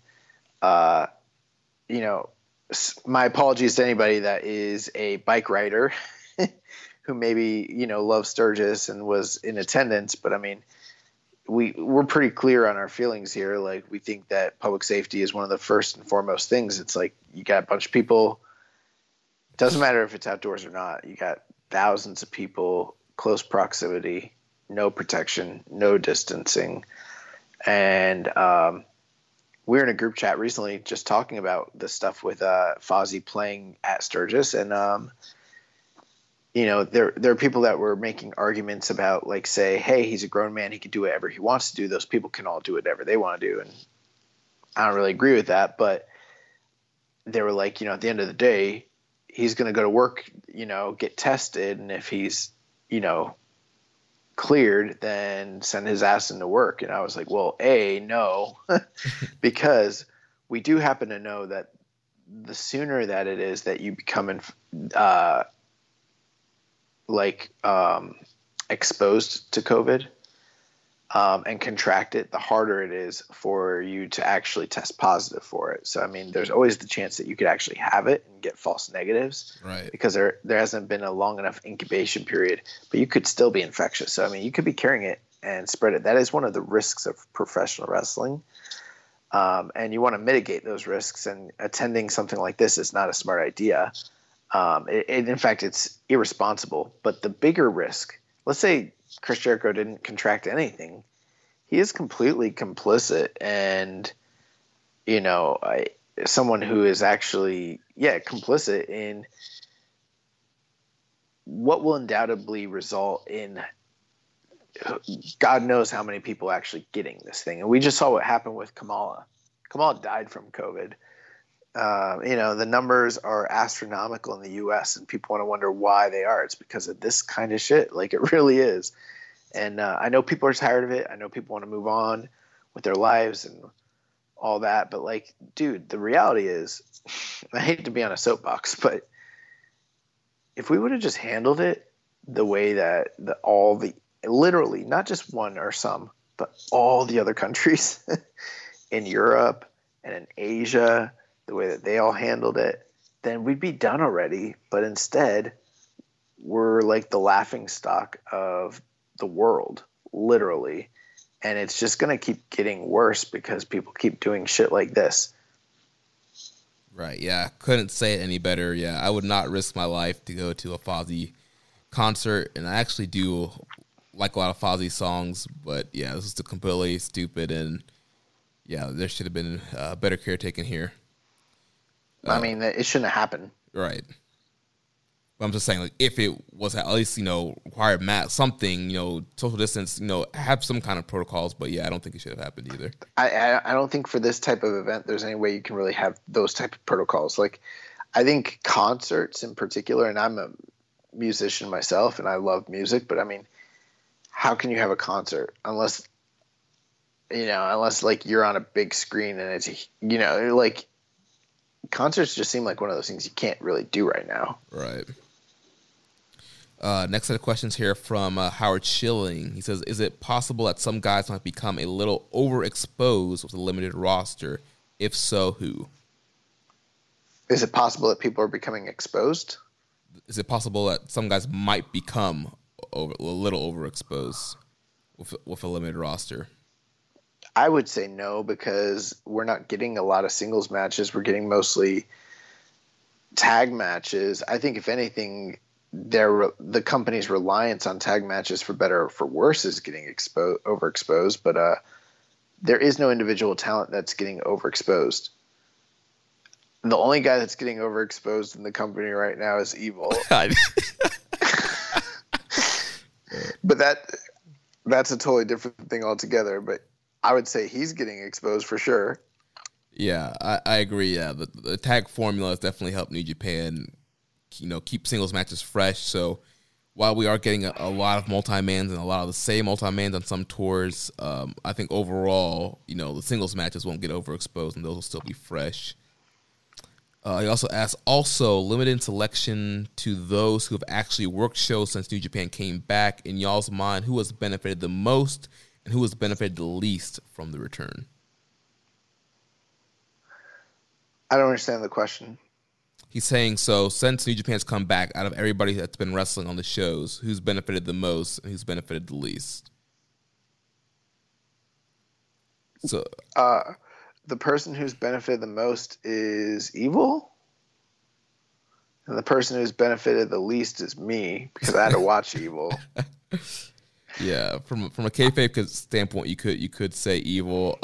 We just talked about Sho and Hiromu in the other question. Those are two guys that definitely benefited a lot from the comeback. Yeah, I would say people like that, like Sho and Yo, other people like maybe say Yuji Nagata, some people that would have been utilized differently or underutilized, who've gotten more exposure and opportunities. They've kind of benefited. I don't know that there's anyone who hasn't benefited. Right. I can't think of anybody who's benefited the least, because I feel like you mentioned a lot of guys are getting more exposure. I mean, even guys like Gato and Jado are getting matches and being involved in programs, and Yujiro. Even like Yujiro. Right. I think the guys who are not benefiting are the guys who can't be there, like your Will Ospreays and Jay Whites, things like that. Right. Last question here from @OscarRooney on Twitter. If you were to make a new version of the WCW stable, the Filthy Animals, using NJPW wrestlers, who would they be? God, who is in the Filthy Animals, bro? Wasn't that was like Mysterio and Conan and Kidman? I feel like there's a lot more people than just them. Maybe it was. Those are the only three that I remember. You remember Conan, Kidman, and Mysterio, and that's it? Yeah, maybe there were more. Those are the ones that are coming. I'm gonna go take a look. So according to Wikipedia, Conan, Rey Mysterio Jr., Billy Kidman, Juventud Guerrera, Eddie Guerrero, Disco Inferno, Tigress, and Tori Wilson are the Filthy Animals. Yeah, I don't remember the rest of that stable at all. And honestly, yeah. I was not really watching WCW at the end of '99 in past that, so I really didn't really see much of Filthy Animals. So, yeah, I mean, I think you'd be pretty much right in that Conan, Mysterio, and Kidman were like the main people for the majority of it. Although Kidman left for a while and was sort of replaced by Guerrera, and then kind of came back. Like, I don't know. I never really liked the Filthy Animals, to be honest with you. Yeah, I mean, again, I wasn't really watching WCW, and like, honestly, I really don't know. Like, I saw some of their matches, but yeah, I really don't know like what they're really about. I liked when Mysterio and Kidman were a tag team in like '99 or something, and that was really good. But like, I don't know. Filthy Animals were like, I guess they were cool for the time, but like, they were just in such a shitty part of WCW. Okay, so we're supposed to make new Filthy Animals? Yeah. All right, so they kind of feel like they're just LIJ already. That's what I was going to say. I was like, yeah, it kind of sounds like LI, like almost like a Monopolist. All right, so my Conan is Naito. My Rey Mysterio Jr. is Hiromu. My Kidman is going to be Sonata, and my Eddie Guerrero will be Shingo. And then my Disco Inferno will be Bushi. And I'm done. And then we'll steal for Tori Wilson and Tigress, we will take Miho Abe and Peter. Yeah. Filthy Animals. There you go. Los Ingobernables de Filthy Animals. Last thing here, recommended match of the week. So last week, your recommendation to us was the IWGP Heavyweight Title Cage Death Match with Takayama versus Chono from Osaka Dream Night 2003, the Konami Cage match. I watched this match this weekend, and the first time I've seen this match, and it was quite the visual. Crowd was hyped for this matchup. They popped huge for Chono. They popped huge for like the lowering of the cage. Throughout the match was kind of pretty slow. There's a lot of brawling, a lot of knee lift. They teased a lot of cage spots before they would even actually do one. The crowd, would pop huge anytime they would even get close to the cage. There was somebody from Chono's stable at one point that was trying to climb the cage and get in. Takayama. That was Tenzan. Was it? I know I saw Tenzan at the end, like cut a promo, but I guess maybe it was him that was climbing. Takayama was in control for a large portion of this match. Bust Chono open. There was this one weird spot where like Chono eventually when he came back would go to the outside. He started climbing the cage and like it made Takayama climb up too when they were like brawling on top of the cage. And it would keep falling down, and he would keep crawling back up and challenging him to go up to the cage and fight. Eventually, the action goes back in the ring. There's a lot of submission work here. Chono's working over, working the STF to try and get a win here. And apparently, I guess the rules were you had to win by 10 count.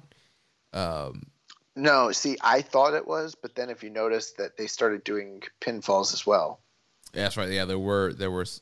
Well, there was the one spot where so Takayama chokes him out, and he gets a visual pinfall. He laid over him and like did like the 3 count, but nothing happened. And there was another spot where he did like 3 back suplexes, then the German suplex, and he did like the Chris Jericho stand on you pinned, but it didn't count as a pin, and he just waited for the count. Yeah, I think that's because standing on someone's chest doesn't count as a pinfall, but there were pinfall attempts. Gotcha. If I recall correctly, I could be wrong. Part of the story here, though, is that these two had faced previously on one of the big shows, and it had ended in a double KO. And so that was kind of the reason why I think they were both going for the knockout here. Gotcha. Yeah, that makes a ton of sense. But yeah, interesting match, interesting spectacle seeing cage match in New Japan. And the cage, was kind of Hell in a Cell style where there was space around the ring. There was no roof, but it was definitely a wider room cage there. Interesting to see. I don't know if I would ever watch this match again, but it was cool seeing a cage match in New Japan. What did you think of the finish when basically that Chono was just like getting destroyed by Takayama, and then President Seiji Sakaguchi comes in and calls the bout off? Yeah, at that point that happened. I was like, what's going on here? Like, Chono was pretty much like dead to rights anyway. Like, he's getting choked out. He's getting like dropped on his head all the time. Like, why couldn't he just lost straight up? Like, why do they need to like call it off? And he protect him from himself. Yeah. I guess, Chono would have never quit, and so he would just keep getting damage.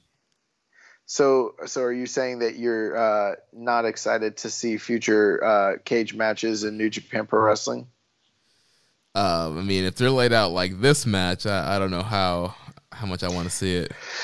I thought this match had some positives. I didn't love the match. There's definitely some issues with it, but there were some things I liked about it. But I didn't love it overall, personally.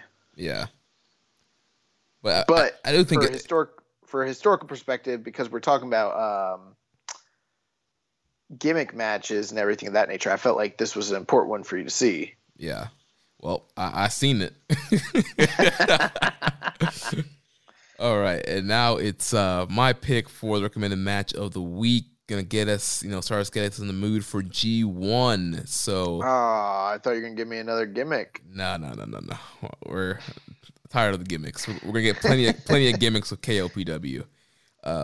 So our recommended match of the week is the G1 Climax 24 Finals from 6 years ago. Kazuchika Okada versus Shinsuke Nakamura, August 10th, 2014. Okay, yeah, that's a great match. So, I don't know if I like this match better or because the reason I got confused earlier in the show is because I know they also had a block final during G1 25. So, and I get those two matches confused. And this is the one Okada beats him. This one, right? Yeah. Yeah, I think so. Yeah. So I'm looking forward to seeing that. Yep, I have not seen this match before, and so that's why I picked it. And see, I thought you were picking it for me, and I was like, I've seen like most of the G1 match. This is more for me. I didn't realize you were picking it for yourself. And we do have some listeners that have kind of jumped on in recent years and might not have seen this match too. So I just think it'd be a good match for everybody, even if you've seen it already, to go back and rewatch and just ready for G1. I think they've only ever had two singles matches and both of them were during the G1. So I would recommend, if you have time, go and we're not going to be having that much, New Japan in the next few weeks, anyways. Maybe go ahead and watch the rematch as well because it's really good. Nice.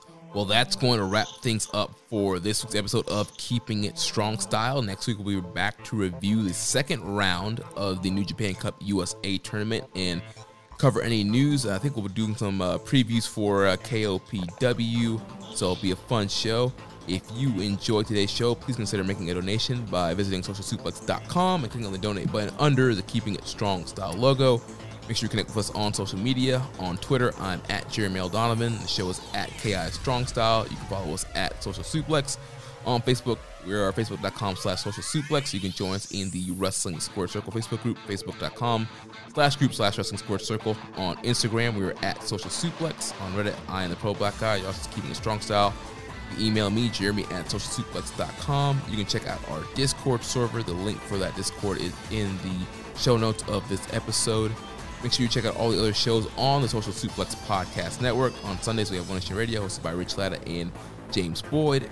On Wednesdays, we have the Ricky and Clyde Wrestling Show from Scotland. Every other Wednesday, we have our podcast dedicated to independent wrestling, Grown Men Watch This Shit, hosted by Jeremy Tate and Chris Bryan. On Fridays, Get in the Ring is going on hiatus for now, but we are planning on launching a new show on Friday here on the network, so stay tuned for that. Then on Saturdays, we have All Things Elite with Floyd Johnson Jr. in Austin. So don't forget to subscribe and leave a rating and review, and we will catch you next week on Keeping It Strong Style, the ace of podcasts. It's your bond. Thank you for listening to Keeping It Strong Style. We'll see you next time.